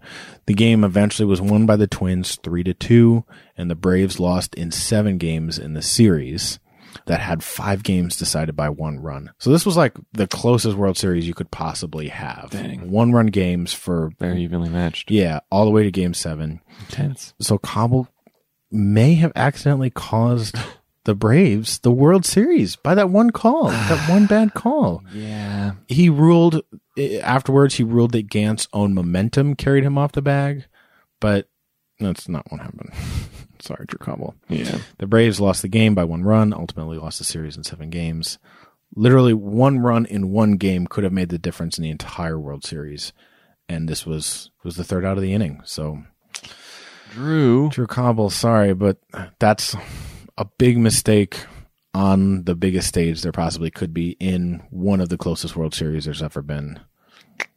It's got to be number 5 on our list. True. Pretty that notorious. really is a Dickens novel. That's like one of the tragedies. Does he do that? Write tragedies? Sure. Dickens. Showing how much I don't know about There you go. literature. Anyway, moving on. Who's next on our list? All right. So number 4. So I said at the top, this isn't just going to be shitting on bad umpires. Yeah. But there's got to be some of that, right? Yeah, we got to We got to do a little bit. In the spirit of the movie, kill the umpire. So the next call is the very poorly called home run call, heavy quotes, by Angel Hernandez. Oh, Angel. Angel. You know where this is going. Oh, boy. So for our listeners, if you don't know, Angel Hernandez Sucks. is... It's funny because it's true. Angel Hernandez is pretty unanimously regarded as the single worst umpire in all of baseball. Yeah. We gotta call it like it is. Like It's in true. the spirit of Bill Johnson, we gotta call it like we see it. Angel Hernandez is the worst umpire. Sorry, man. I was like researching this stuff, and I knew like I had to include Angel Hernandez. So I was trying to find the emblematic thing. So I typed in Angel Hernandez to Google, and the top story to come up was umpire Angel Hernandez turns the Red Sox-Rays game into a complete mess. And that story was written 4 hours before. This guy's always in the news. Yeah, he really is. Because that's part of the very knock bad. against him. Yeah. He like injects himself into the game. Yeah. So he was number 1 on every list of the worst umpires in the game that I read, and there were many of them. 2010 ESPN survey showed that 22% of Major League ball players identified Hernandez as the worst umpire in the major leagues. Jesus. That's the poll that hurts the most, I'd assume, is the player saying like, no, this guy fucking sucks. Of all players. Yeah, that's really bad. Was there like 700 players in Major League Baseball? Like that, yeah. This is like at any one time, there's between 25 and 40 men on a 30 different teams. Yeah. What's going to unite? I don't know. What is that? 100 guys, 150 guys, something like that. Wow. It's got to feel bad. Yeah. During the 2016, 2017, and 2018 seasons, Angel Hernandez's calls at first base were overturned in 14 out of 18 video replays. Shit. Well, that's good that he's getting some kind of comeuppance. On October 8th in 2018, Angel Hernandez was the first base umpire for Game 3 of the American League Division Series between the Yankees and the Red Sox. 4 out of 5 of the plays that he called were submitted for video review and were overturned in a single game. Damn, dude. In one game. 4 out of 5? 4 out of 5 calls in a single game. Dude. He's no angel. He unites the Yankees and the Red Sox. They both hate his guts. That's the thing. Wow. There's video of CC Sabathia just going off on how bad he is and how he should never be let anywhere near a World Series. Pedro Martinez too. I wonder if he has you know what it is? He's probably taking that eye relaxer. There you go. He's getting too horny during games and he's dropping them eye drops. God, yeah. So, all right. So that's the stage. Look up. There's video of both Pedro and CC just going off on how terrible he is. Really bad. Okay. In 2013, though, the call that we got that made it on our list. In 2013, Hernandez served as the crew chief for a series when the Oakland Athletics lost to the Cleveland Indians 4-3. In the 9th inning, 2013? 2013. Before replay, I'm assuming. How long has replay been around? We'll talk about that in a little bit. Okay. Replay had been started. Okay. But some calls were not reviewable. At the time, replay was only supposed to be for home run calls. I remember that. Yeah. So you couldn't review any play or almost any play like you can today. It was only supposed to determine for home runs. So in the 9th inning, he and 2 other umpires ruled it a very long hit ball by the Athletics' Adam Rosales as a double. They ruled it a double following this video review. All they could do was review the home run calls. Yeah. That's what video is for. Right. They do it and they call it a double, though it's clearly a home run.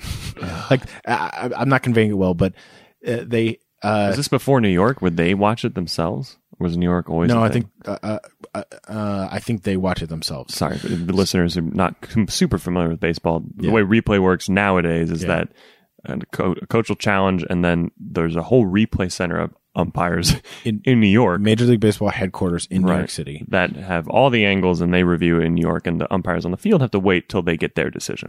And the review team has to see significant evidence to overturn it. If not, so if it still looks like it basically, if the call could go either way, because it's so close, they keep it the same. It has to clearly be, which is a whole nother can of worms, to be honest. Yeah, totally. When you break it down by friends, we'll talk about it. Anyway, the point is, Adam Rosales hits a home run. Yeah, they rule it a double, and they're like, no, that was out. So they go to video replay, which is what it's for. You can clearly see it hits the stands and bounces back into the stadium. And Angel Hernandez comes out and he's like, double. And Bob Melvin comes out and is like freaking out. Yeah. Hernandez tosses him from the game, of course. Bob Melvin, who didn't he just win like 2 years ago? Didn't he just win like Manager of the Year? I think so, yeah. And it was so terrible. Here's the other part. It was such a bad call. Major League Baseball later acknowledged that the hit should have been called a home run, but they said it was too late to overturn it. Even though it was the 9th, I think it would have been the deciding and that's the thing factor in the game. Did Angel call it on the field? Because that's the whole thing. Because like that's a pride issue that he called it a double. Then they reviewed it and he came back out. Did he review it, or was it New York that? I think it was him and the crew, but he had the final call. Right, and that, I think it's a good call to not leave it up to them. Yeah, pride is a thing. Yeah, I think this was part of the reason this is on our list. We don't just want to shit on Angel Hernandez. This was a hugely controversial call at the time, and it was in the transitional period of review is growing and expanding, and at the time it was only for calls like this. It was experimental. Yeah. And afterwards it was expanded and the system changed. Then they had the whole review team and all that. So yeah, that's Angel Hernandez's absolutely terrible home run call. There's video of all of these, by the way. They're all online. You can type in like Angel Hernandez home run, and it's the first video that comes up. I will say, just before we move on, Angel Hernandez does a lot. Apparently, he does a lot of charity work for disabled children. I bet he's a nice guy. Including hosting a celebrity golf tournament every year. He should just maybe be like a union rep for the umpires, or retire and do something else. I don't know. Working in baseball, do something. I don't know. Yeah. Literally anything else. But do charity work. Yeah, write a book about how bad you are. Anyway. Yeah. So that's Angel Hernandez, who he sucks. Moving on. Right? So let's break it up. Why don't you go? Yeah. So that's 4 and 5. Yeah. Tell us a little bit about your next segment, and then we'll bounce back and hear some more stories later. Let's do it. My next segment is my favorite. It was a lot of fun to research. It's all about umpire training. Oh boy! And as I said when we were walking through the plot of the movie, it's pretty fucking similar to the movie. This is amazing. And it's pretty crazy. Umpire boot camp. Pretty much. Okay, so honestly, there was so much. Like I was taking stuff from a couple articles, and I had realized as I was like copying and pasting, I was like, I just put the whole article in. There's so much to take from here. Okay, so currently, right now, there are essentially two big umpire schools. Okay. There is the Wendelstedt Umpire School and the MILB Umpire Training Academy, which is like an official extension of the MLB. Well, the MILB is minor leagues. Yes, exactly. Yeah. But it's a feeder, right? Gotcha. And the minor leagues are owned by the MLB. Yeah. So 1938, umpire Bill McGowan founded the program. 1938? Yeah, dude. It's been around for a while. Oh, my God. Founded this program known as the Bill McGowan School for Umpires, which later Al Summers owned it for 2 decades until Harry Wendelstedt took over in 1977 and then named it after himself, the Wendelstedt Umpire School. Wow. And then he died in, I don't have a year, but basically his Hunter Wendelstedt is now in control after his father. So it's still in the family. Okay. So 2 big schools, right? So I'm going to kind of run through the process, right? Amazing. So becoming an umpire is fucking hard, right? Like Yeah. a major league umpire. Think about this. First of all, it requires rigorous training and very few succeed. There are 19 crews of 4 in the MLB. So there are only 76 major league umpires. 19 crews of 4? Yeah, so how do they... Oh, because there are 30 teams, but they're all playing each other. So at any one time, exactly, the most they're going to need is 15. Exactly. And then you got someone standby. Right. There are about 15 to 20 AAA umpires that can come up and sub in. Whatever. Oh, yeah. But in terms of major league umpires, there are only 76 of them. Wow. That's 76 jobs. That's it. That's wild. So if you want to become an umpire and like your dream is to become in the major league, is You're like battling the show. against, yeah. It's literally harder to be an umpire than it is to be a player. That's crazy. Isn't that fucking crazy? That's and wild. not only that, but like these umpires, their shelf life is long. Yeah. Look at Joe West. He's Yeah, it's currently really number long. 1 at like 5,000 games or Yeah. something like that. It's they're insane. really long. All of these guys I was looking for. They're like it's Supreme Court justices. They don't leave. So this is a quote from Harry Wendelstedt, the founder of that school. The odds are terrible. The odds are really, really terrible. I feel like I'm Walt Disney because I'm selling a dream. Wow. The crazy thing about this umpire school is that there's one person here that will make it to the major leagues. One person from the class that might make it. How big is a class? Class is about, it varies, but it can be like 120 people. Wow. A little less than that. Oh my gosh. It's crazy, And dude. one person's going to make it? One person from the 20% that get through from that. Anyway. Yeah. Oh my goodness. So it's hard. So that's the precedent. That's the stage that we're talking about here. The 2 schools are both in Florida, which is accurate, again, to the movie. The Umpire Training Academy, the official MLB one, is actually at the old Dodgers spring training facility, Okay. which they call that's Historic cool. Dodgertown. Yeah, it's pretty cool. All the pictures have Hey. Historic Dodgertown in the background. Home of greatness. Home of greatness. That's Tommy Lasorda's all up in there, you know. starting it out I right. think it's in Vero Beach. Anyway. They're like, we want to hold up an example of excellence. Let's put you with the Dodgers. I literally had the exact opposite thought when I saw the pictures. I'm like, that's talk about lack of integrity. So the cost of for the Umpire Training Academy, the official one, per a 5-week course, it's about $2,300. Includes tuition, hotel room because you stay in a hotel, a rule book, course materials, and uniform, t-shirt. 2,300? Yeah. I'm gonna go, dude. Let's do T-shirt it. cap. Because if you do pass, if you graduate, you can officially do Little high League school and games, stuff? little Oh, league. that's cool. Yeah. Classes run 6 days a week, sun up to sundown.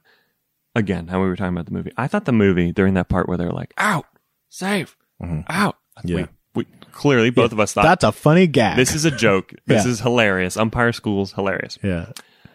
No. It's actually very accurate. So there's this great article from Seth Stevenson from Slate, where the whole article is just him being like fascinated with umpires. And so he attended the school. Amazing. Slate paid for it, and he just did the course. Awesome. And he wrote an article about his experience. What a scam. Hey, this will be a fun for the article. I think they knew because they. No, I know. I found the article on their website. They posted it. I know they did, but what I'm saying is he pitched it to them because he just wanted to go to 100%. 100%. So this is a quote for him. Quote, "If you've never called out at the top of your lungs, punctuating your scream with a midair fist clench, I can assure you it's satisfying." In the opening days, I thought he was going to say it's harder than it looks. In the opening days of umpire school, we did it over and over, lined up in formation on outfield grass under the Florida sunshine. About 130 identically dressed men, aspiring umpires, outing in unison. That's amazing. You're out. There's a video. We can maybe play a clip and you can hear it, but like there's a video of them and it's exactly like the movie. I want to see it. Do you want to see it? Yeah, Okay. let's see it. I'll pause it.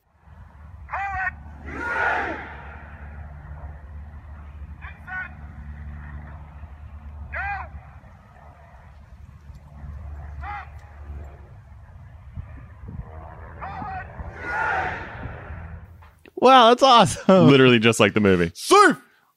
Ow, you're out. Safe. So insane, dude. Awesome. Okay, so where was I? I pulled a lot of quotes from this article because it was so good. So the instructors are all former or current umpires, that professional, right? And evidently, as he, like in the movie, it's very drill sergeant-y. Like they get in their face and they yell at them. They yell at them to be louder when they're not calling Makes it. sense. Quote, this is from that article. "After we gotten these stationary calls down, we began practicing on the move. 3 quick steps, come to a stop, settle in to watch the imaginary tag at second base, then rise up to make the call with finality. It felt absurd. It looked more absurd, but it's vital to get these mechanics, the physical gestures that accompany a call, down cold. You can't be thinking about body language when you make a controversial ruling in front of a stadium of frothing fans." Yeah, that makes a lot of sense. It makes sense. You got to show the confidence. If you're wavering, then they're going to be like, well, what fuck you. Get the fuck out of here, right? And that was another thing that I learned from this article that he learned as well, that there was such an emphasis placed on attitude and posture. Not looking foolish is a huge aspect of it. This is from the article. "I'd overheard the instructors talking about a student named Mike. Mike wore thick eyeglasses and jogged in a very kind of flouncy way, and his general bearing was pretty nerdy. Oh, man. And one instructor said, he makes all the right calls, but he doesn't have the look." And that's like a thing. Geez. That's like an actual thing that they kind of have to present themselves. But and if you look at every ump you've ever seen in any major league game, they're like big, beefy they all look the guys. same. Yeah. Authoritative figures. Yeah. And so Harry Wendelstedt, he actually helped that guy, and he paid for slender corrective lenses to make him less obtrusive so he wouldn't look so bookish. Wow. Isn't that crazy? Also, like this is a whole, we were talking about how umps are cops. Yeah. They really are, if you think about it. So he noticed that all the instructors... Judge and jury. All yeah, cops, exactly. judge They're and like jury all together. Judge Dredd, Dredd. yeah. I can't whip out an He impression. talked about in the article how all the umpires were huge NYPD Blue fans, and they wouldn't stop talking about that God. show. And then he realized, like, it's they because are they all- are cops, right? Oh my God. Quote, as umpires, you're defending the thin line between order and chaos, enforcing the rules. You're nobody's friend, and you take guff from all sides. You're expected to perform perfectly from day one. You're dressed in a uniform that signals authority, but also makes you a target of derision and hostility. And they're blue. They're called the boys in blue. Those are cops. Wow. Those are cops. They use the word guff. Yeah. Okay, so here's a list of things. I'm just going to run quickly through the things that they teach. One of the things they teach is practicing taking the mask off without taking off your hat. That's important. Wow. That's a technique. And the biggest reason is so they don't look dumb. They don't want to look foolish, because if they take the mask off and the hat goes flying and in the wind, no one's going to take you seriously. Penn Jillette from Penn and Teller. So he's a juggler, or he came up as a juggler, and he talks about how he's like, magicians are successful because they inspire like wonder and amazement. Yeah. He's like, jugglers don't get successful. He's like, it could be Tom Hanks. Like, it doesn't matter. But he's like, at some point, you're going to drop something. And when you chase around the stage, you're going to look like a duck, like chasing a bag in the wind. Yeah. And he's like, that's why jugglers Immediately have a unimpressive. ceiling. Yeah. Like, they can't. You're going to look stupid Yeah. no matter what. Yeah. Wow. That's fascinating. Then. Yeah, so they really do practice kind of shit. They do simulated games with every scenario you can think of, box, infield fly, that kind of thing. They have written exams of the rule book. Wow. Do they think that they say like to the pitcher, like, okay, on the third batter, you're going to balk. Yeah, of course. They set it up to see if they catch it. 100%. Wow. Yeah.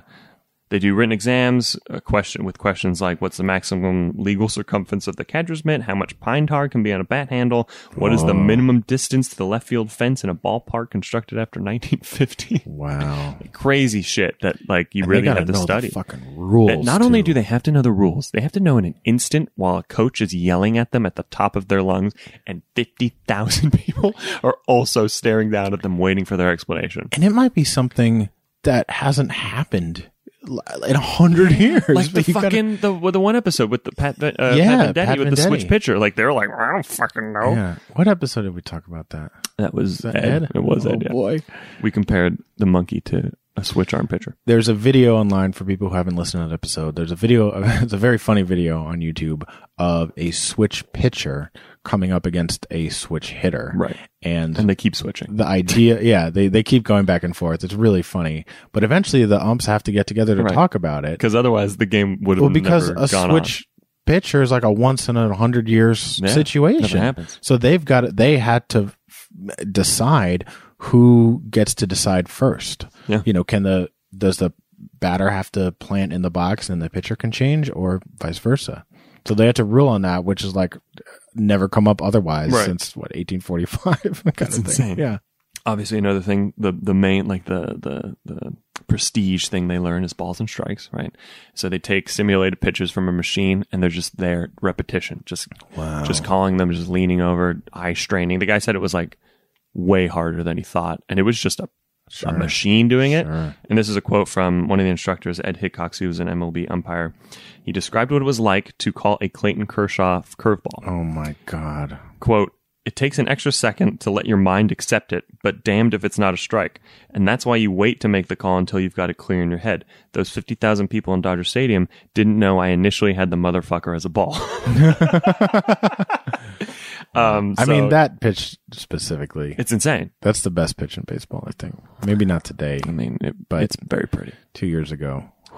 They learn about ejections, right? Mm-hmm. That there's not like necessarily rules for ejections, but there's basically 3 ways to get tossed, according to these instructors. 1, keep jawing at the umpire after he's given warning and drawn a line in the sand. 2, say something personal about an umpire or an umpire's family. Yeah. 3, get physical. And those are like the 3, but also it really is up to the umpire. Yeah. But they kind of teach them how to deal with that. Also, this is a fun thing I learned. Umpires have a phrase to describe giving someone the boot, and it is "Adios, Jones." Do they? And they say have to say that? No, but it's like a thing. That's what they do. It's like the jargon. Hasta la vista, baby. Yeah, exactly. Yeah. Adios, Jones. I guess they say. I don't know. And then they also kind of get into arguing. So, like, as the course goes on, the instructors start to question your calls more aggressively to see if you can keep your cool. You got to fight back. Yeah, exactly. You can't just be like, I don't know. Exactly. You have to put your foot down. And they even have a simulated this bench. is like the army. It's crazy, dude. Yeah. They have a simulated bench clearing brawl too. What? They simulate that. That's amazing. It's fucking crazy, and like what to do in that situation. Anyway, so that's like just a few of the things that overall that they teach. Like, you go to their websites. There's the just Google the Vendelstedt Umpire School and the MILB Training Academy. The MLB Training Academy website is crazy. They have a bunch of shit on there that runs down through like all the shit they teach, which is a lot. I'm sure they have hours in the classroom just learning that There's rule these book. really sad pictures of them like in this like classroom, and there's like 50 of them, and then there's just like in this boring fucking room, and they're all boring umpires, and they're all watching a PowerPoint of boring fucking rules. It made me really sad. The rule book of the official rule book of Major League Baseball baseball is online, and I've glanced through it, and it's fucking boring as shit. God. 2 words in, you're like, I'm good. Yeah. Thank you I for get doing it. your job. I know how to Jesus. play baseball. But that's really, that's like a whole part of it. That's the thing that umps, I think, I don't know, stand out or bring special to the game. But you're like, I know how to play baseball, but then the situation will come up like the Pat Venditti thing of like, Yeah. oh, well, which is What it? do we do? There has to be some determination. Gotta figure it out. Yeah. Yeah. Or, you know, I don't know, some crazy thing. They literally We're had to going to write talk about some of they these. literally had to write a new rule for him. Some of these calls. We're going to talk about some of these calls. Almost done. So once the training is done, about 20% of the students that attend that class make the cut to attend a 1-week polishing camp run by minor league baseball. Okay. And if that goes well, then you're hired to join the minor league circuit, and you wait assignment. Usually you start at single A. Yeah. You make about $2,000 a week. Wow. You like 500 a week, or not $2,000 a week. That's $2,000 a insane. That's a really good job. You make about $2,000 a month, so about 500 a week. For only about 3 or 4 months, for the season. Yeah. You drive yourself from ballpark to ballpark. Jeez. You do work only about 3 hours a day, which is kind of cool. Okay, there you go. But if a young umpire, Drive Uber the rest of the time. exactly. One of the guys You're out. one of the guys he became friends with in his class was like also a musician, and he was like 22. Oh, wow. So he was like doing both because he really loved both. Because it's kind of like a fun part-time job if you're young, totally. right? Why not? And like the traveling is very similar to a traveling musician. Mm-hmm. But yeah, if you want to become a major league umpire, young umpires pay their dues for about 10 to 15 years Oh my gosh. before they eventually get a shot at getting into the majors. Because think about it, 76 umpires, Yeah. all of them are lifers. Yeah. One They really retires are. a year, Yeah. maybe. Yeah. Or you get like 3 or 4 and then nothing for 10 years. Yeah, exactly. It's crazy, dude. So that's it. That's the umpire training. Wow. I found it fascinating. That is fascinating. I kind of want to do it, but I kind of don't. I kind of really don't. 6 days a week in Florida in the heat, yeah. and that's wearing true. what they have to fucking Yeah, wear. like coats and stuff. No. You're out. Practicing taking their mask off without their hat. Safe. You're out. I just want to do that for another half an hour. He did touch about how This podcast. the punch out, strike 3, Yeah. is the one area they're allowed to have like flair, as we know. Like they can change it up. And there's great videos of good punch outs. There's some really fucking good ones. So Yeah. he like asked his instructor, the guy from Seth Stevenson, asked one of his instructors to show him his punch out, and he did. It was great. And then he's like, "Well, let's see yours." And he did his, and he pulled his leg muscle because he did it so hard. And the umpire was like, "Yeah, it's pretty good." He's like, "Yeah, totally." And then he like went to sit down. He was like, "I'm done." They look like they're going Super Saiyan from Pretty like much, Dragon Ball Z. You're out. I love it. It really does look like the fusion dance. That's a nerdy reference. Okay, Amazing. next story. Should we hear some more stories? Let's hear it. Some more calls. Our number 3 call. This one, Paul, is a good call. Okay. We are celebrating a good call. Love it. This is the right call made by Dale Scott in the unforgettable inning during 2015. Okay, So- 2015. Wow, Yeah. recent. So Dale Scott, he umped from 1986 to 2017. Okay. Just retired not that long ago.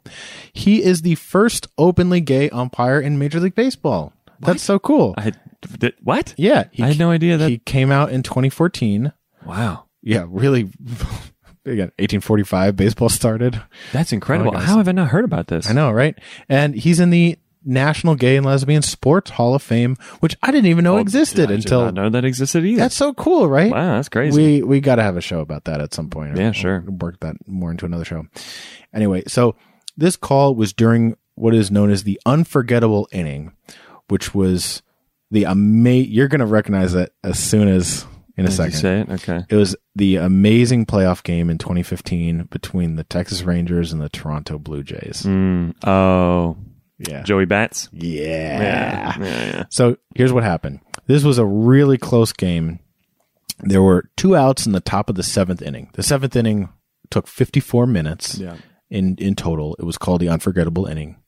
So in the top of the 7th inning, there's 2 outs. Rougned Odor for the Rangers was at third base. It was a tie game 2-2.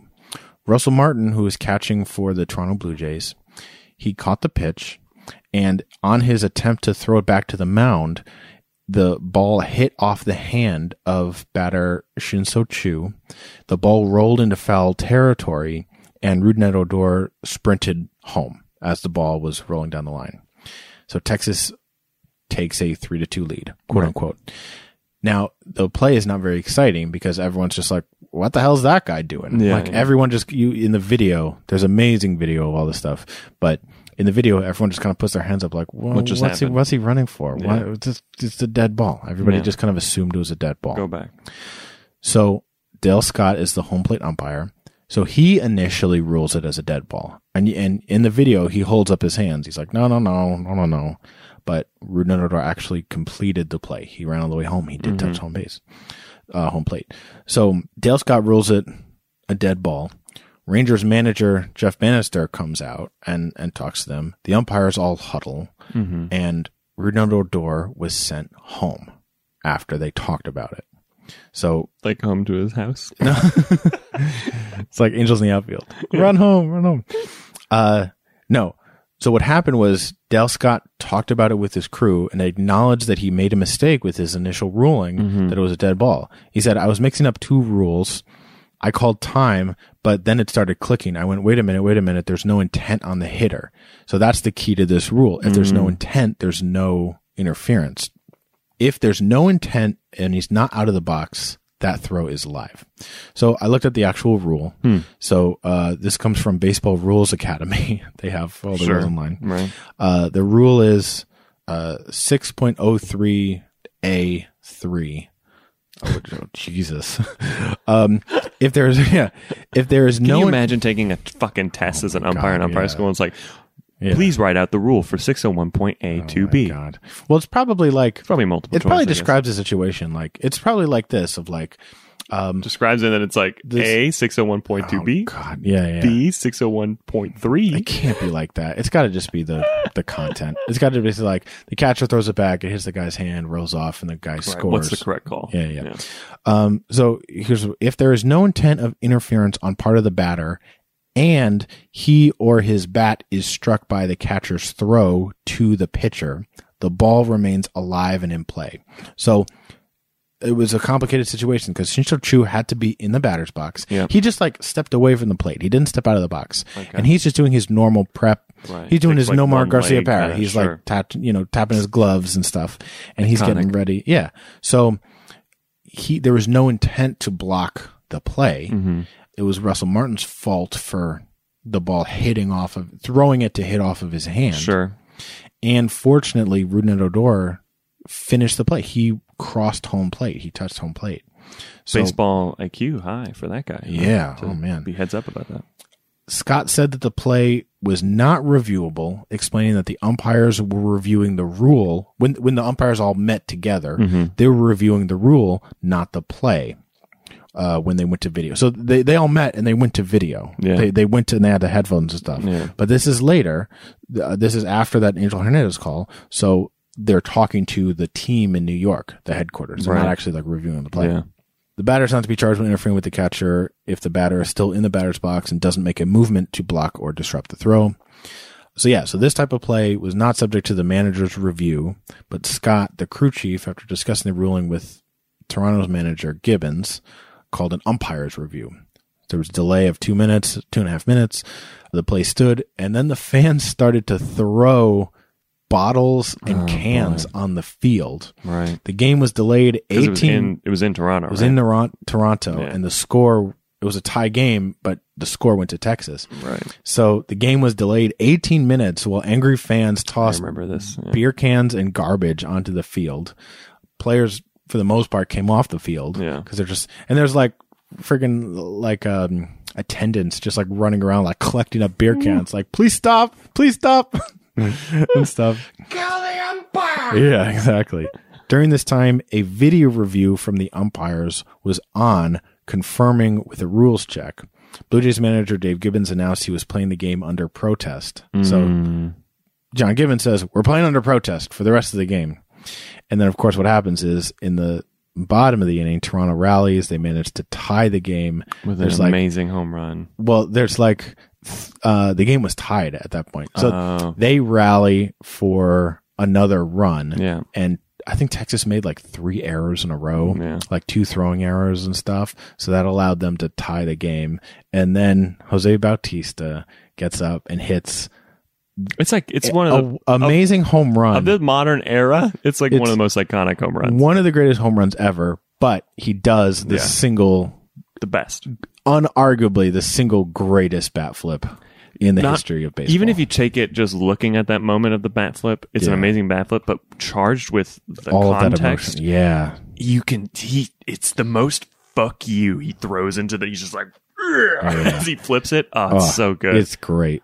And it was a tie game at that point. Yeah. Like I think it would have been cool to come back, but the fact that it was tied and then this was very declaratively, we're going to take the lead. We got this game. Oh, it's so great. People that don't like bat flips can go fuck themselves. I've seen that bat flip 100 times. It's so good. But then in reviewing all this, I like rewatched all the lead up because I remember watching that game live. Yeah. But I kind of forgotten like, oh yeah, this was like a big thing. In the same inning. There was like 45 minutes of all this controversy, and everyone was mad, like, oh, they're going to be on like this technicality or whatever. Right. And so then when they rally back, it was so great. But yeah, this was a good call by he made the wrong call. He remembered the correct, very specific ruling. Right. He had the proper call, even though, again, they were in Toronto and the fans were furious, and it was like 20 minutes, but he stood up to that. And it resulted in this amazing bat flip. God, people who own up to their mistakes are the best. Yeah, it's pretty cool, right? It's very refreshing, yeah. So, Dale Scott. Wow. Good on you. First openly gay umpire? I know, that's awesome. I had no idea. Yeah, that's great. How is that not a bigger story? He's married. His husband's name is Michael. Holy shit, dude. That's great. That's amazing. All right. Number 2? Number 2. Sure. Wow. All right. Numbers, as we've established on the show, do not matter. Number 2 of our numbers that don't matter. Yeah. So this is a story about Tim McLeland. Okay. He umped from 1983 to 2015. 1983 to 2015. I mean, that's what we're talking. Then he retires, and one guy is going to get in there for the next 30 years. That's right? Crazy. Do you know how many games? Thousands, at least. So he was the home plate umpire for the Sammy Sosa corked bat game in June of 2003. Yeah. So he's the one who picked up the bat, and he was like, "Nah, there's something going on here." Yeah. He was known for his small but consistent strike zone. Zach Greinke said of McLeland's tight strike zone, for some reason, he's the one umpire that scares me. I have nightmares about that guy. This is a fun story. This is just, I found this and I had to write it down. This is not the story, but one time during a AAA game, umpire Tim McLeland was confronted by Jack McKeon, a manager of the home team. He told McLeland, quote, "I know you got that call right, but I have a big full house here and my team isn't playing very well. Can we just stand out here and argue for a bit? I'm just going to stand out here and bob my head and raise my hands a little bit, but I'm not mad at you. I just want to put on a little bit of a show. When I'm done, you run me and I'll go to the dugout." McLeland replied, "That's fine." Like as if he was arguing. He said, "That's fine. Whatever you need to do, go ahead and do it." He told the manager that he had a good dinner the previous night at a restaurant and asked if McKeon, the manager, had ever been there. McKeon said no. McKeon said no, kicked some dirt, raised his hands, and said, "Maybe I should try it sometime." Then he said, "Has to be in a movie." Yeah, right. Then he said, "Well, I think this was enough. Why don't you run me out now?" So McLeland did, and McKeon walked away. Wow, that's amazing. That's so like good. a scene from Bull Durham or something. Yeah, exactly. That's fucking That's amazing. so funny. I just that love should have been in this movie. I loved that story. I thought it was so fun. That's great. Okay, but the thing that we need to talk about for Tim McLeland is the pine tar incident. Do you know about this? I'm assuming it's the what's his name? George Brett. George Brett, the infamous sprint. So this is a famous incident, I guess I guess the word for it. This is a famous. It's mostly because of thing how in baseball fucking history. angry George Brett was. Yeah. This is just like a known thing. It is an iconic moment in baseball, I guess is what you could say. It's known as the Pine Tar Incident. It was a controversial incident during an American League baseball game played between Kansas City Royals and the New York Yankees on July 24th, 1983. Basically what happened is the Royals were trailing 4-3 in the top half of the ninth inning. Yeah. 2 outs, George Brett of the Royals gets up. He hits a 2-run home run to give his team the lead. As Brett crossed home plate, New York manager Billy Martin approaches rookie home plate umpire Tim McLeland. This is in his first year as an umpire. Jesus. He requested Brett's bat be examined. Before the game, Martin and other members of the Yankees had noticed the amount of pine tar used by Brett, but Martin had chosen not to say anything until it was strategically useful to do so. I don't know if that's genius or it's pretty genius, horrible. but it's also knowing how good George Brett was. Yeah. And he's probably going to do some damage. With Brett watching from the dugout, McLeland and the rest of the umpiring crew drew Cobble, Joe Brinkman, and Cobble's back. Nick Bergman. Yeah, I mean, these guys are around for us. They're all in each other's stories, There's only too. 76 it's like, of them. Yeah, it's like the crew of these 4 guys who are also in these other 4 guys. That's the other thing about they usually stay on the same crew, so they become like really good friends with the other guys. So they inspected the bat. They measured the bat against the width of home plate, which is 17 inches and 43 centimeters wide. They determined that the amount of pine tar on Brett's bat handle exceeded the allowed amount by Rule 1.10C of the Major League Baseball rulebook, which reads that a bat may not be covered by such a substance more than 18 inches and 46 centimeters from the tip to the handle. The idea being tip of the it gives handle. more grip. I don't know. It's kind of a stupid yeah, rule. Hands are only so big. Yeah, I really don't understand it. I don't know how the pine tar would affect the hitting of the ball. Like, I understand it for pitchers. It's not making the but bat have less friction to move through the air quicker. Yeah. That's a weird one. Anyway, it was ruled an illegally batted ball under the terms of the provision of the rules. The umpires concluded under this interpretation, Brett's home run was disallowed. He was out, thus ending the game. Kicked out of the game?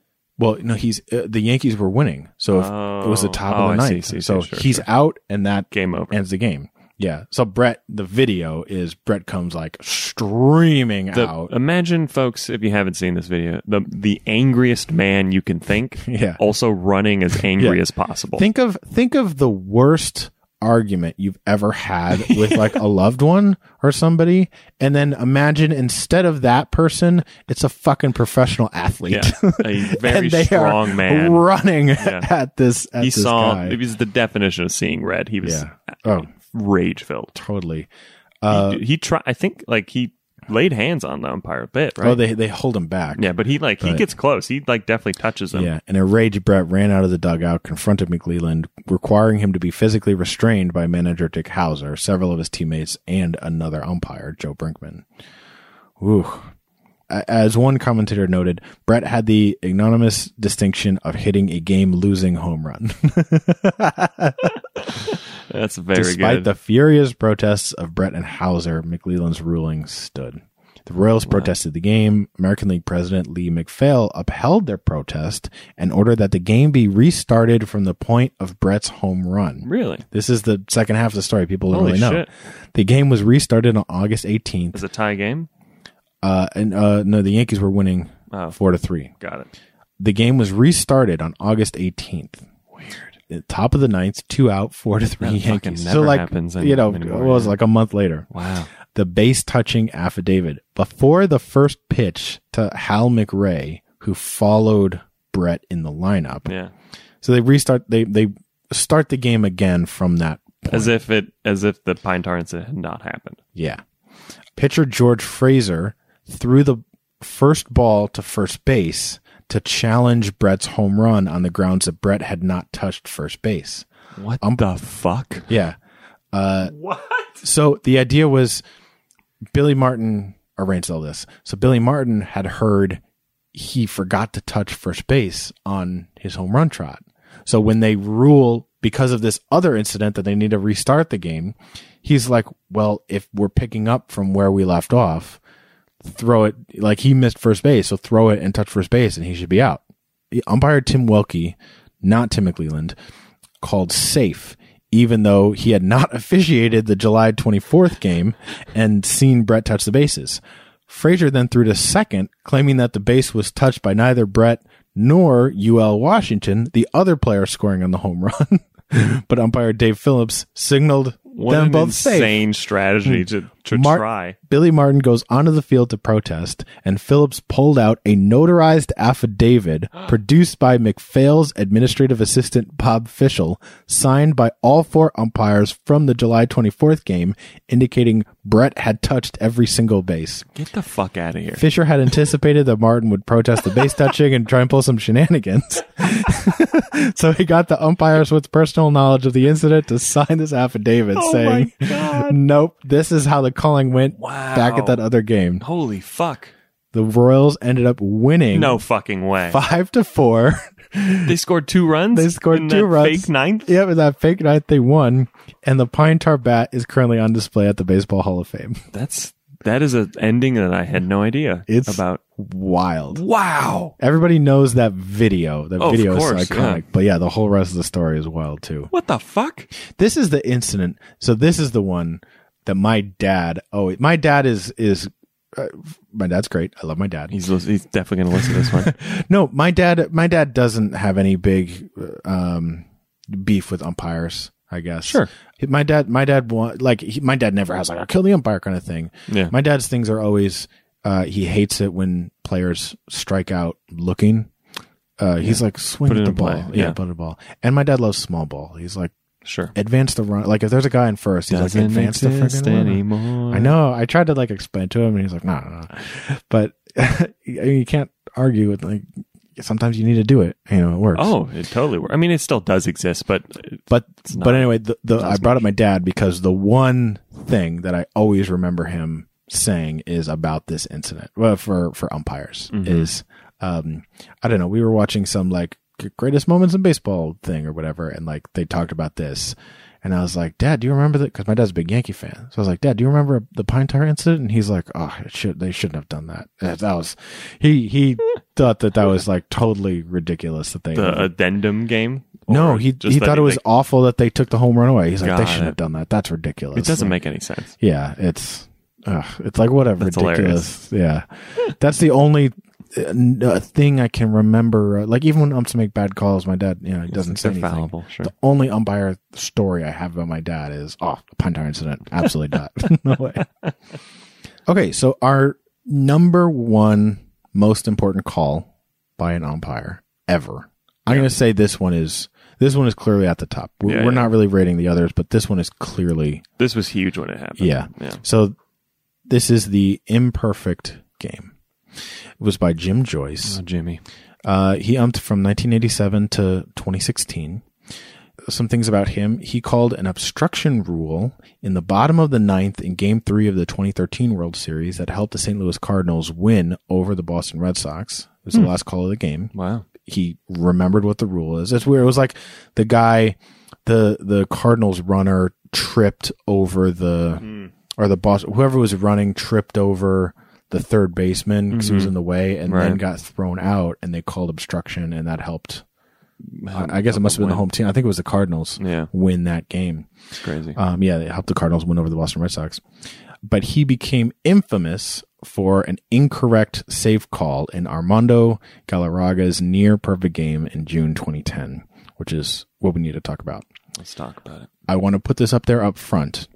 Prior to this and after this, according to many polls of Major League Baseball players, Jim Joyce is kind of universally recognized as the best umpire in the game, or has been. Sure, yeah. He's the anti-Angel Hernandez. Yes. He's Devil Fernandez. Which makes it more tragic that this is... Yeah, kind of what he's known for. Yeah. So, this was a game played on June 2nd, 2010. It was at Comerica Park in Detroit. Tigers pitcher Armando Galarraga nearly became the 21st pitcher in Major League history to throw a perfect game. Facing the Cleveland Indians, he retired the first 26 batters he faced in order. His bid for a perfect game was ruined 1 out short when first base umpire Jim Joyce incorrectly ruled that the Indians batter Jason Donald reached first base safely. Would that have been the third out? On the ground ball. It would have been the third out. Yeah. So he instead finished with a 1-hit shutout and a 3-0 victory. And not just like it wasn't that close. The call. No, it was not. It was pretty it's very clear. Yeah. So it would have been the last out of the game. Yeah. It was pretty clear upon review, of course. I mean, we say that, but like the guy in the Slate article, it's like it's way harder than it looks. Yeah, of course. It was pretty clear that he should have been out. So this game is referred to as the 28 out perfect game, the imperfect game, or the Galarraga game. Yeah. Joyce was tearful and apologetic to Galarraga after the game upon realizing he had made the incorrect call. During the game, he was pretty like, no, he was safe, right? And he was like pretty... I don't know about immediately. I'm not sure. I don't think he was like angry about it. Everyone is stunned. The video is pretty sad, actually. It's very sad. Everyone's just like, what? Melky Cabrera like fielded the ball, and he was like, he starts celebrating, and then they all look at Jim Joyce and they're all like, what? And they like, there's kind of this wistful, like, you know, Galarraga almost like smiles, like, oh, yeah. Really? Okay. Like, it's cool, dude. But Joyce was tearful and apologetic after the game upon realizing he made the incorrect call. Galarraga was forgiving and understanding of the mistake. Without irony, he told reporters after the game, nobody's perfect. Totally. He said about Jim Joyce, he said, he probably feels more bad than me. Nobody's perfect. Everybody's human. I understand. I give the guy a lot of credit for saying, I need to talk to you. You don't see an umpire tell you that after the game almost ever. Yeah. I give him a hug. Joyce, a 22-year veteran, tearfully admitted after reviewing video of the play after the game, he said, I did not get the call correct, insisting that he took a perfect game away from the kid over there that worked his ass off all night. He was just like in tears. Yeah, that's a pretty famous video, I think. Prior to the next day's game, the manager, what's his name, Jim Leland? Is it Jim? Of the Tigers, yeah. Yeah. Leland sent Galarraga to take the Tigers lineup to the home plate umpire, who that day was Jim Joyce. Yeah. The two shook hands. A tearful Joyce gave the pitcher a pat on the shoulder with a warm reception from the audience. So nice. His accountability and regret and Galarraga's sportsmanship were widely praised for turning this unfortunate situation into like a really positive moment. Totally. And this play, the reason I think this is number one is this play almost single-handedly, because it was such a high-stakes moment. It was such an important play. It was it was the last, thing on the perfect game. This play is basically single-handedly the cause of Major League Baseball saying we need to start investigating instant replay. Because if it had been in place, they would have just reviewed it and it would have been fine. Yeah. On June 3rd, Bud Selig announced that Major League Baseball would look at expanded instant replay and umpiring.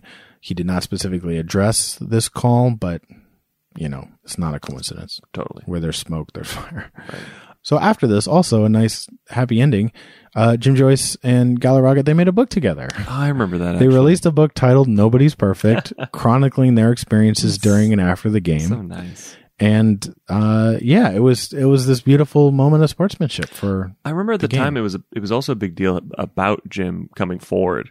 Because prior to that, umps largely stayed out of the limelight. Like you just said, for 20 minutes, never give an inch. Never give an inch, and you don't talk to reporters. You don't. Yeah. You're not a person, essentially. You are a part of a brotherhood that is faceless almost. Yeah. And he came out and was like, yo. Yeah. Not only have I made a mistake, I'm Jim Joyce.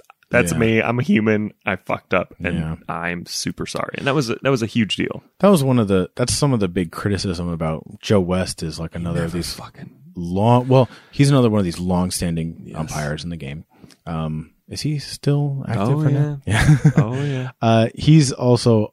He's number one in terms of active, in terms of longest running game. He's often on also these lists of worst umpires, but the big thing against him is like he forces his personality into the game. He gave a very controversial interview after a Yankees Red Sox game where he's like, boy, both these teams are terrible. They're just too slow. Like pace of play, guys. Come on, hurry it up. And afterwards the players were all like, what the fuck, man? Fuck you, dude. Yeah. Drawing lines in the sand. But anyway. Also, he's a musician. Yeah. Jim Joyce also talked about, he's like, I hate this. He's like, I come here every day. I really try my hardest to get the calls right. Like, I mean, like in the movie, like I try to call it as I see it. That's the thing. They're really not trying to, like the referee is not the place to try and favor one side or the other. Little things like the announcers. Yeah. This is like an obvious thing, but like announcers favoring the teams that they're with or getting excited about their team hits a home run or whatever, placate the fans. A home team gets walk-up music and the Wizards team are just like, second baseman, blah, blah. It's it's boring or whatever. The umpires they're not favoring anybody. It's just, call it like we see it. That's their whole thing. Yeah. So it's like the pledge to the cops to serve and protect their pledges to call like we see it, to be as fair as possible. Not always held up time. Which on either end, yeah. Yeah. Either of them, sure. Because they're human. They're fallible at the end of the day. A quick fun fact about this one, too. So they did this book together, and everyone was like, wow, this is so great. But then Major League Baseball was like, okay, Jim Joyce can officially never do any Galarraga games anymore because they're business partners. Right. Technically, they're seen as business partners. Hilarious. Yeah. I think there was another situation where it was like an umpire's brother was a player. One was the ump, one was a player, and they could never do the same games. Did you know? I mentioned it earlier. Did you know that Joe West is a country singer? I did know that, and he has albums. They're not that good. Do you have any bias about that, Paul? A lot of bias. As a musician, it's not good. I think they're probably as a musician, not as a baseball player. If I remember, some of it's like spoken word. It's really strange. Anyway, those are the most. I think those are 5 of the most important calls, with probably the Pine Tar incident being maybe the most famous. The perfect game being the most kind of important. Yeah, and causing a one call on one play that caused a change in all of the game of baseball. Caused a change with replay, but also how we look at umps as like, oh, yeah, we hate them, but damn, they're just like us. Trying to do their they're best. Just people trying to do their best. Boy, umps today are so sensitive. Oh my god, you really look at an ump and that union statement they released about no one can ever touch us and blah blah blah. It's weird. We're at a point, I think, culturally where with baseball, basketball, all sports, where the scrutiny of refs is getting bigger or tighter and tighter because of replay. Yeah. And it's like a good thing and a bad thing at the same time, because they're pushing back, but at the same time, there is that pride that it's kind of like the police, that blue curtain where no matter what, they won't admit they made a mistake. Yeah. I think that's why Joyce was so refreshing, because he did. And I think that's the only way you have to get past this scrutiny, is to own up to your mistakes and keep saying you'll get better. Yeah. Which I think is a perfect transition. A perfect segue. So our final segment on Inside Baseball, robot umps. Robot umps, baby. Are they good or bad? Both. And they're both. There's another little segment within this. I just combined them. Fuck it. It's 3 hours already. Yeah. So I wanted to find out, how good are the umps? Right. How accurate are they? So I found, this will shock you. The human umps. The human umps. The umps that we have. The numpairs. How accurate are they? Sure. How good are umps generally? So I found a study that was done by a team of researchers at Independent? Boston University graduate students. Okay. A team of them. They did this giant study. They used StatCast and every other camera and pitch tracking data software that all stadiums have. Amazing things. I found this out. I didn't know this. The ball location can be tracked up to 50 times per pitch. Per individual pitch. Interesting. They can track it. Yeah. That's basically a foot. Every foot they can track the position where it is and where it's going and how fast and all that. That's insane. The margin of error on this tracking data is about 1 inch. So for the strike zone, pretty accurate. It's pretty good. Most of this data, most of these machines were installed to evaluate players. So these researchers were like, let's use it to track the umpires. So this study analyzed 4 million pitches over the last 11 regular seasons starting in 2018. Fuck. In short, umpires make errors about 20% of the time. So 1 out of every 5 calls is about wrong. This is purely balls and strikes that we're talking about. Sure. But yeah, 1 out of every 5 calls is probably wrong. On average, there are 14 bad calls per game, which is about 1.6 calls per inning in a regular 9-inning game. Okay. When batters had 2 strikes, so the most important count. Yeah. The error rate for all umpires increased. Incorrect calls happened 29% of the time. Holy shit. Which is almost double the rate when the batter had 1 or no strikes. Wow. They just want to get out of there. They just want to fuck it. He's out. They want to go home. Also, there's that like, if you don't swing and it's close, or the whole pride thing, if they start to walk away because they think it's a walk. That's Or- almost a guaranteed you're fucking struck out. Or yeah. there are a bunch that's like, it's the 16th inning. And just they're just wanna like, go to sleep. yeah, exactly. Please, God. There's a lot of argument for having a West Coast replay center because these extra inning games that happen on the West Coast, the New York they go back to people. New York. It's Oh like my fucking God. 5 or 4 in the Yeah. morning for them, and they're like, "Yeah, crazy. I'm gonna keep the call on the out. It's out because we're done with this." This has nothing to do with what we're talking about, but man, that 18-inning game in the World Series, You constantly bring this up. it was It's very good. so amazing. It's very good. It was so good. But get a West Coast replay center. Anyway, robots. So, human umpires, Humans. about 20% of the time, they're making bad calls. That's not good. That's not It's not great. great. Yeah. If you fucked up 20% of the time at your job, I'd be fired. Yeah. I'd probably be fired. sorry, 1 out of the 5 shows just isn't going to air today. That's right. Huge. I don't know. We just fucked up. So, should we have robot umpires? Here's some history. In 2019, Major League Baseball has been experimenting with using robot umpires to call balls and strikes in the Atlantic League. Yes. The Atlantic League is one of these smaller independent minor league type leagues. Some affiliate. Yeah, and they signed an agreement with Major League Baseball with the idea that Major League Baseball would experiment with new rule changes with them, see how it works out Test it. before they go. So using robot umpires has been pretty successful. Okay. It was tried out for about 2 weeks in June and July. Mm-hmm. They were so happy with it that the plan was to continue throughout the entire 2019 season. Interesting. Okay. The system that they use is called TrackMan, one word, and it uses a system of coordinated lasers that work to call strikes and balls that are unique to each hitter's strike zone. That's key. It's really That is key. because it's not just when you see the camera placement, when you see the strike zone outlined like on TV, It doesn't change. It doesn't change. For the most part, it's just imprinted on the camera, and then that's where. So in real time, they look at how big the hitter is. Yeah, and so it if changes. Jose Altuve gets up and then That's Aaron gonna- Judge well, gets up, yeah, they're going to change the strike 100%. zone for that. Yeah. I love that it's lasers. yeah. I love that the way it works is lasers. Lasers. So spacey. You can challenge balls and strikes, which is not something you can currently do with instant replay. Okay. Pace of play. Here we go. Yeah.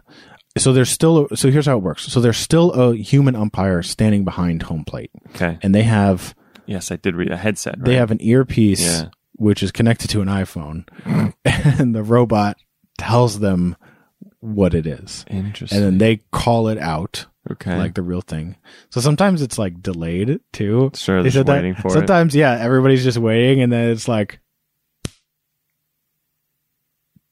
it's a ball.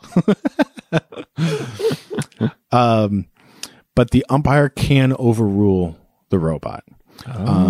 Well, because there are a couple flaws in the system. So, like, if it only tracks the position in front of the player, like literally where the strike zone should be. Mm-hmm. So if a ball bounces in the dirt and then bounces over the It'll be a plate, strike. they might call it as a strike. So that's where the Interesting. umpire can step in and be like, Sure, that's no. a ball. It also doesn't really account for check swings. So if there's a check swing, They should be able to review that. By the way, they need to figure that out review the check swing. because maybe. it's such a. It depends on the umpire. Like That's true, but also get on with it. Like, I don't know. I think the replays just slowing it down. yeah, too much. It's just, I mean, if they're arguing balls and if they're going to review balls and strikes, that's kind of crazy. 100%. The team can challenge a ball and strike, or Well, just the I think- umpire will negate it if it's clearly a ball. If it's clear, yeah. I think it's because again, the system's not quite perfect. So I think if it's clearly off, you can be like, "Come on." So here are some probable consequences of having robot umps. There will probably be, and this is, I think, why Major League Baseball is considering moving in this direction. Yeah. There will probably be a decrease in ejections from arguing ball and strike calls, It's true. which is, I think, pretty much by far the reason most people are ejected. It just seems right now, especially this season. There's it's been so like, many, but so also many times where the players are like, "Come on, man! Yeah, Like, keep it over what the plate," fuck and they're are you like, "You're doing? out." But also, like, kind of the best part of baseball. I know. I agree. There also will probably be a decrease in value of pitch framing for catchers. So right now, some catchers, like Yasmani Grandal, is Very good. pretty much known as like the best pitch framer in all of baseball. Whoa. No, Pump I your mean, brakes, No, bro. that was a lot of his value came from I'm that. saying Buster Posey is better pitch frame. I think I read on the like pitch framing. This article that you read. Yeah. So I read some article that supported what I was saying. I know what you're saying, but Buster Posey's very He's not good even at on the Dodgers anymore. Well, Yeah, I'm not defending he's him on at all. where is he now? He's on the Brewers right That's right. now. Yeah. So but this year, I don't know. Maybe by the time this comes out, Who maybe knows? he's betrayed out. Son somewhere else. DFA'd. Okay, go on. But a lot of his value came from being such a good pitch framer. Sure. So Can't fool a robot. it's actually, I mean, especially for catchers, like they have so much else to do to just call the game and remember like where each guy's strike zone is and stuff. Like they're not, that's why great hitting catchers are kind of so rare, like a Buster Posey or a Mike Piazza or something they kind of stand out because for the most part, catchers are doing so much else. Mental gymnastics. Yeah, that it's like they got to memorize an entire team's hitting mechanics. Yeah. So then they have 10 minutes to work on their own. That's why. And like you said, the umpire's strike zone, depending on who they're getting that day. Oh, exactly. They got to know who's fast. Should I throw to second? To second on a steal call. They really are like the sub quarterback of the game. Like the pitcher is kind of are the quarterback. I'd say that they're even more important. I'd say that I agree. Depending on if the catcher's a veteran and knows what they're doing, the pitcher's just going to listen to the catcher. The pitcher is the cannon, but they're the guys like pointing it wherever. Yeah, it's true. Anyway, that works. Anyway, so but there will be a decrease in value of that skill. That skill will essentially be gone. Yes. Because you can't fool the robots. Right. So here's some opinions. Kyle Schwarber, not a fan. It's been a few years at this point, so people might not remember if they haven't been following the Cubs system closely, but he kind of was brought up as a catcher and then kind of blew out his knee. So then they were like, nah, you're in left field now. Yeah. He said, I feel like the art of catching will go away. I think catching is an art. You have to be able to read pitches, get under them, get around them, things like that. But then if that computer strike zone comes in, that's going to go away. A catcher can just sit on a chair back there and just catch it wherever it's at. I mean, I don't think that's true. I see what he's saying, but there's, as we just said, there's still a lot more to do. Yeah. A third thing that will probably happen is there will probably be a decrease in human error making some kind of impact on the game. Yeah. Because again, 20% of the time, these guys are getting it wrong. So my question is that a good thing? There are tons of articles rallying against this. They say that robots are going to take over the world. Which, okay. It's too late. It's already coming. But really, they say actually like robots will take over baseball. And this is just like, if robots can call balls and strikes, how are they not going to have like like the way that StatCast can kind of, how StatCast can like pause the game and then like Matrix style, like zoom around to another angle. They're going to they're going to have that and they're going to get like underneath the plate in some crazy angle that no one's ever it's not possible for the umpire to see to get, frame by frame who's doing what. And they're like, do we want that? Like, is it like, this is just, this is a gateway drug to that. This is step 1 and that's step 5, but it's coming, Okay.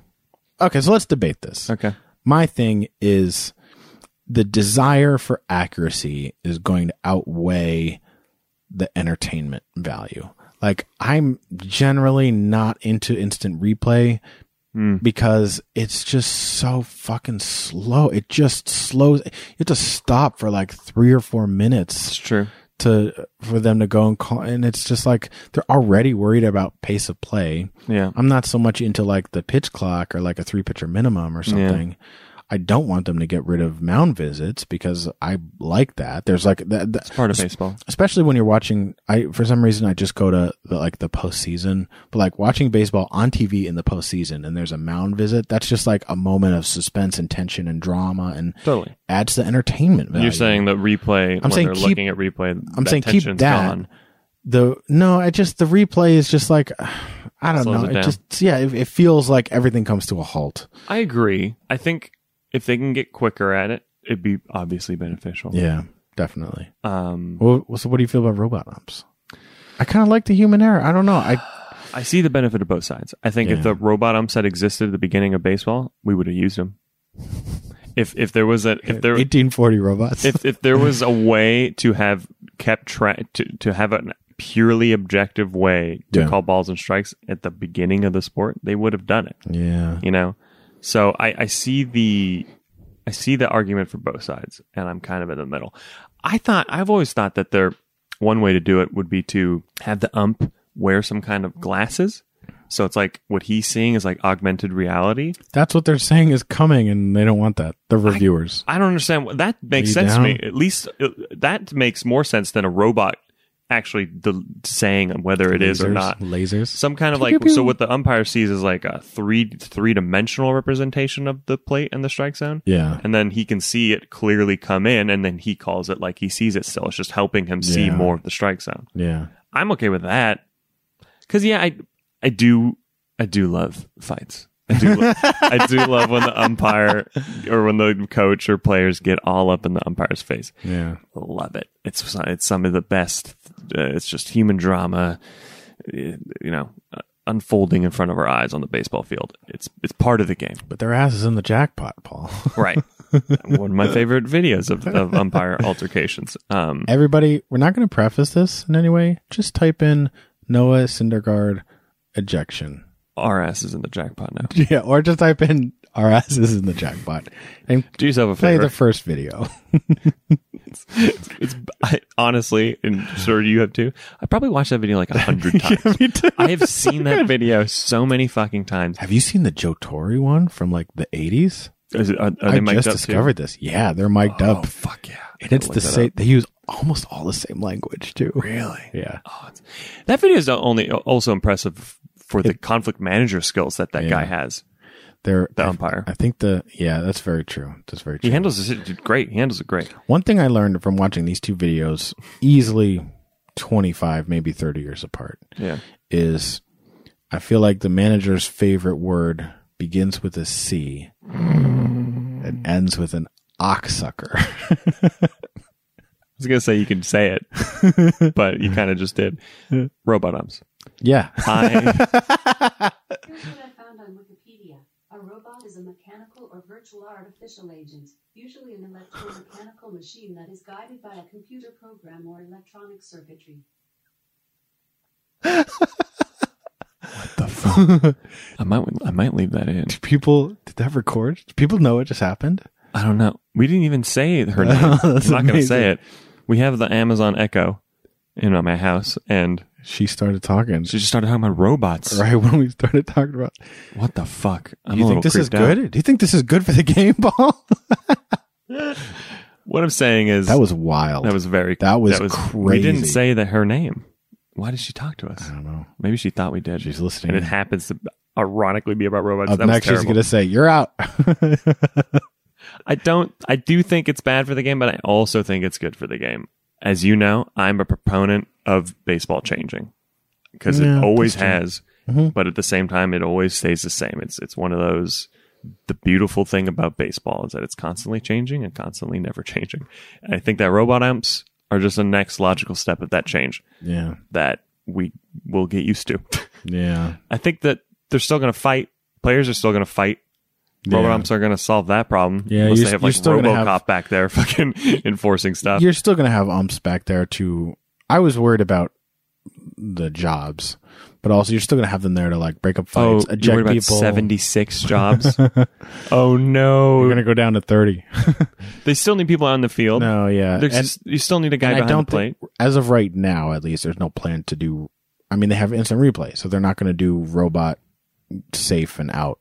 So it's just for balls and strikes. I don't know how you would have they developed the technology to I mean, I think to determine if someone's safe or out. I think what we have is what we're going to use. We have instant replay, so the ump will make a call, and then there's a rule for instant replay. I think how would that even work? I guess if you had like a chip in the ball and like a chip in the bag, in the base, and then you could determine which was first, the impact of the foot or the impact of the. Yeah. But even then, like I guess it would be the impact of the glove. What if they had a chip in the base and it lit up when you touched it? Kind of cool. Yeah, that'd be damn bad. There was in the 80s or early 90s in the hockey broadcast, they did this thing for just a little bit. It was called the glow puck, where for the TV broadcast, they made the puck glow so that way you could always see where it was. That's cool.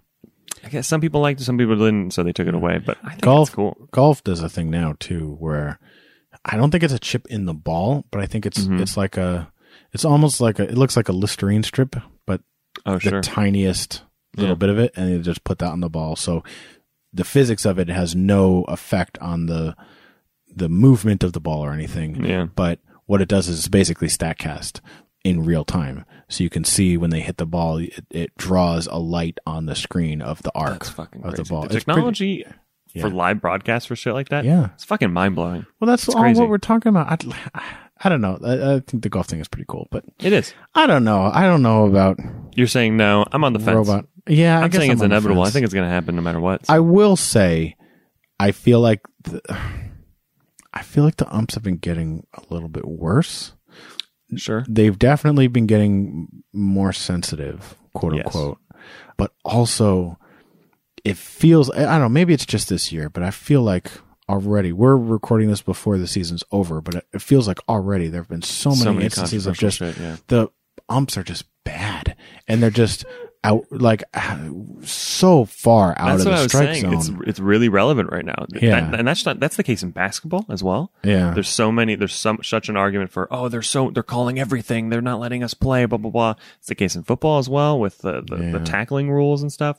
Just feels like the ball, like the players are all noticing. Mm-hmm. So I guess the two issues are tied together because the players are more in the moment, being like, "Dude, this is bad. You're calling bad balls and strikes, not good." And then they're like, "Well, get out of here. You're out." Yeah. So there's more. I'm a baby. The reason there are more ejections and arguments is because it's so noticeable how poorly they're doing. Right. And I get it again. Like these guys are, they probably feel like they're under attack. They've been trained to never give an inch, and then these guys, do nothing but give them a hard time. If you are an ump and you do your job well, nobody acknowledges you, and that's the status quo. That's what you can expect. That's the best you can hope for in your job is that no one knows you're alive. I mean, as I was researching. These famous calls and stuff. Yeah. And I was reading about these very long tenured umpires. Yeah. They were saying he called such and such he called 3 no-hitters. He called such and such his perfect game. He was the home plate umpire calling such and such. And I thought what that must be a part of history. Well, not just a part of history, but that must be a point of pride of sure. I got this right for this kid doing this. I mean, look at how bad Jim Joyce felt. Yeah. Messing it up. Fucked it up. Kind of. So thinking wow, I did my job well. Yeah. And nobody fucking knows or cares or remembers or thanks you and everything. Unless you get it wrong and then you're kill the umpire. Then it's the worst thing ever. Then you're literally waiting to be tarred and feathered. Yeah. Shot at. Here's my last argument. Then we can move on. I think the game has progressed with technology as well. Progressed or regressed? Progressed. Over the whole span of the game. Gloves are not the same. Yeah. There are tools that help the players play that have developed with technology as we progress. Yep. Steroids. Right. And I think that umps are kind of a part of that as well. Their chest protectors were shitty back in the day. Their fucking face masks were shitty. Mm-hmm. Now they're better because of technology. Yeah. I think that we are at a point now where robot umping computers, what'd you say? Fucking configured lasers. If they can help the ump call the game better, I'm for it. Okay. I'm not necessarily for the robot being the end all be all. We listen to them, get rid of the ump on the field, and it's just a light green, red no for strike, right? Yeah. I think I would prefer the augmented reality thing where it's just a tool to help the ump see the strike zone better. Mm-hmm. Yeah. They wear like a Google Glass. Literally like a Google Glass. Strike zone is outlined. Kind of like in Pokemon fucking Go, where you use your phone and you see a Pokemon sitting on your bed. Mm-hmm. It would be that for his glasses, but he would see the strike zone and he could see where the ball would cross into the strike zone. What we're trying to say is more Pokemon in baseball. Yes. By the way, Pokemon's back, everybody. I don't know if you knew this. Team Rocket is now a commercial for Pokemon Go. Team Rocket has invaded the Pokestops, and I'm very excited about it. Wow. Yeah, dude. Crazy. Pokemon's back, baby. Cool. Anyway, moving on. So, maybe robot umpires, maybe not. I don't know. Tweet Tweet at us. Let us know. What do you think? Yeah, that's a good idea. You can tweet at us. I'm kind of jumping ahead in my nose. I was just saying. No, right now, since we're talking about it, you can tweet at us at Baseball Pod Show or follow us on Instagram at Playball Podcast. That's right. Let us know what you think of robot umps. Do it. Do you want to kill them? Do you want to kill robot umps? Kill the umpire. Well, we should talk about... Can you imagine? Think about this. What if the umpire... I'd be down for this. If it was like the Terminator, like T2 back there, but as the ump or RoboCop just standing there. Oh, boy. That'd be cool. I'd be okay with that. That'd be cool. A side note, actually, this is kind of cool, just to sign off while we've been talking about just changing the game. Here are some of the other things that, again, they're either... As of 2019, the 2019 season, they are either actively experimenting with these changes, these rule changes in the Atlantic League as part of Major League Baseball's 3-year partnership with that organization, or they're talking about it maybe for 2019 or whatever. They've already tried stealing first base, which I saw that. The gist of it is if the ball gets past the catcher, no matter what the count is, the batter can just run to first base and try and quote unquote steal first base. And some guy did it. He became the first guy. It's not, I kind of like it.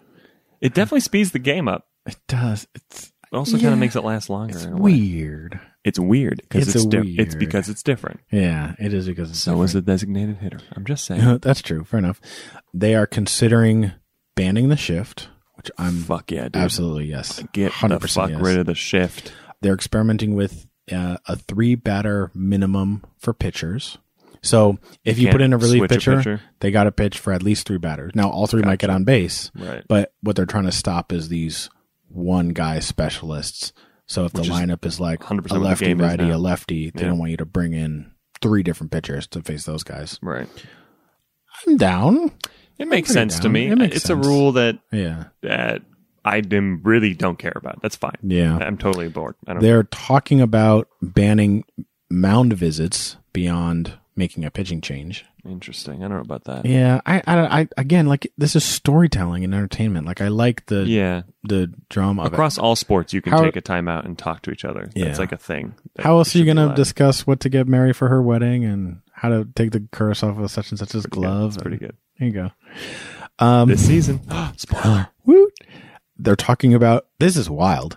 They're talking about increasing the size of the bases by 3 inches. To avoid like spiking people? No, I think just to have a bigger base. Yeah, I guess maybe that's to avoid spiking people. You know what I think they should do? I think they should put tiny divots on the side of the base, so when a player slides, they have something to hold, a little more of a grip to hold on to. That's interesting. Because there's been a huge fucking thing with replay now where they'll slide, and if they come off the bag, traditionally before replay, they were safe. Yeah. But now if they come off the bag for just a fucking second, they're fucking out because of the replay.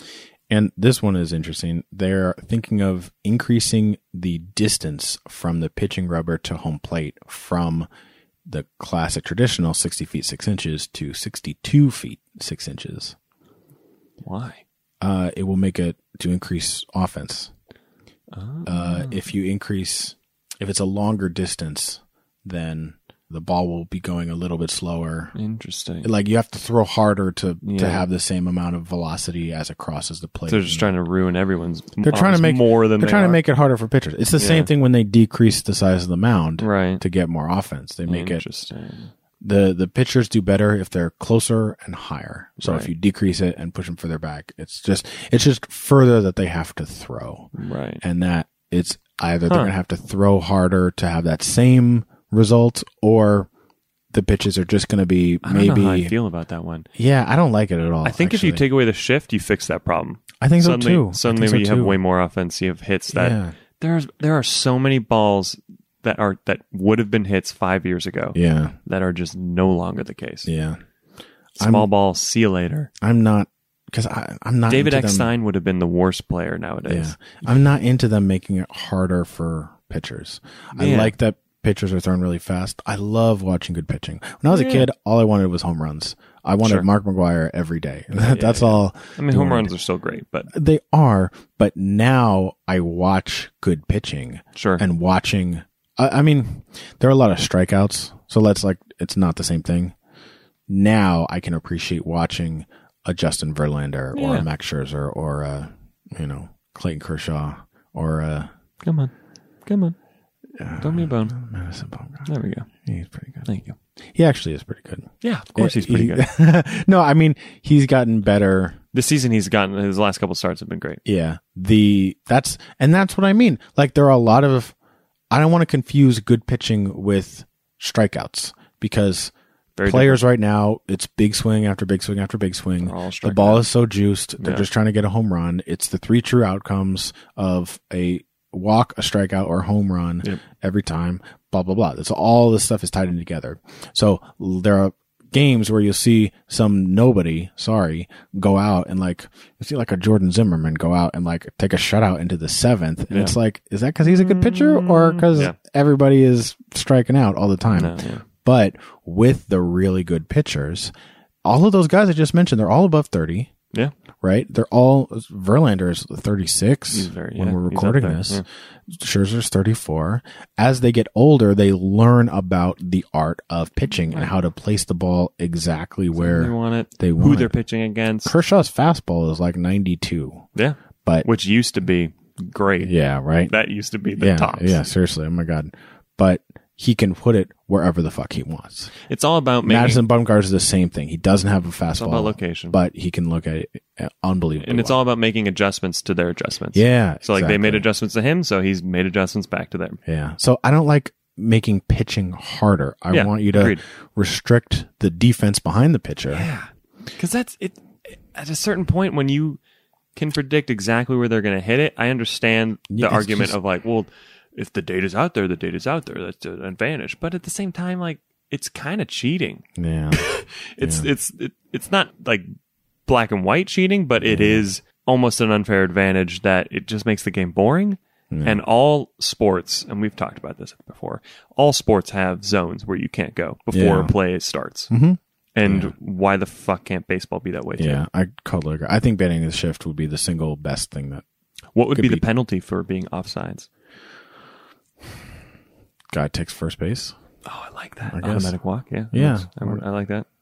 Because if you try and fake him out with a balk, that's what the penalty is. Right, it's true. So... Runners advance. Yeah. Cool. Yeah. All right, let's rate this movie. We solved baseball. We did it. You're welcome, now guys. Let's rate John this movie. Smoltz, are you listening? There you go. Now let's rate this movie. Okay. We rate every movie via a baseball term. Do you have one? Yeah, kind of. Okay. It's like a 4-1 game. You're losing. Mm-hmm.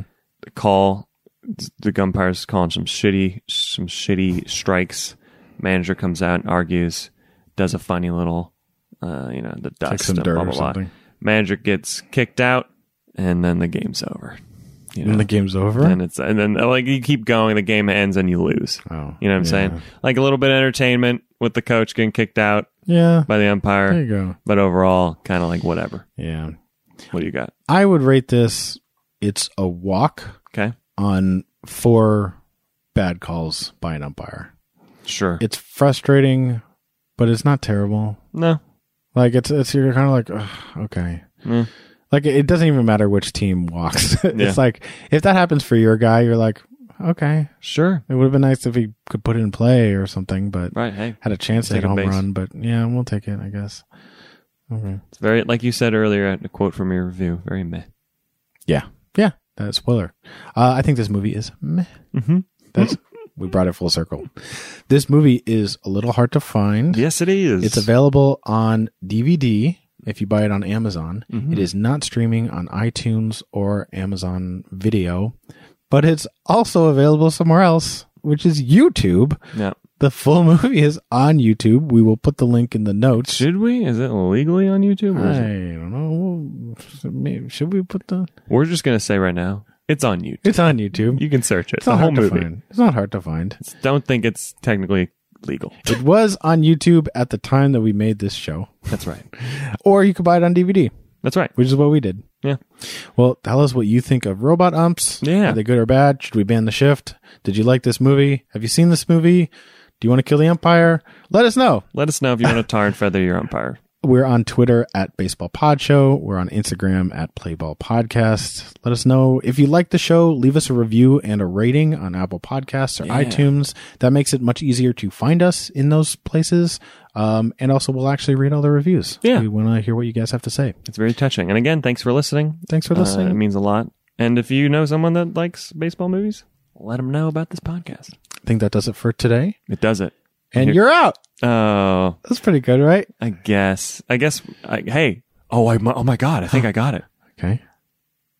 All right, guys. Thanks for listening. We're out of here. That's pretty good. You get I get it. Like you're out of here. I get it. Or like a home run. It's out of here. You know. Nah, we're out of here. Nah, I regret it. Okay. I regret it. It's not bad. It's better than some we've had before. Because, well, maybe if you could turn it. Maybe if you could turn it into like a home run thing. Yeah. I don't know. Just because like you're out of here is always like bad. It's like you're either ejected or you struck out. Yeah, no. And we're just like leaving. We're going, and that's a walk. That's a walk off, ladies and gentlemen. We're going home. Yeah, that's okay. Yeah. We're high. We're you far. know what? Here, how about this? We're out of here. Please fucking tweet at us if you know a good send off. How should we close the show? There's so much good baseball jargon out there. So many good movie lines. There's got to be a way we can combine them because we're stupid and we haven't figured it out yet. So please be smart and help us and come up with our sign off. To be fair, the amount of time and energy we've put into our sign off is literally like 3 minutes at the combined. End of every show. Probably like no. I'm saying. During the show. Oh yeah. We stop thinking about it once we're done recording. We're done. So in total it's probably about 30 minutes of time thinking about it. Yeah. And we always start at square one. Yeah, exactly. We have to we do so much work into the rest of the show. Anyway. There's probably someone out there who's just like, it should be this. They still don't got it. If you next week. That person, get a Twitter. Tell us. We just gave you 2 hours of amazing stories about umpires. We just gave you 7 hours. 150 years of baseball. And you're gonna and I don't know how else to sign off. It's fine. Yeah, goodbye. We're working on it. We love you guys. That's it for today. We love you guys. Thanks for listening. Bye-bye.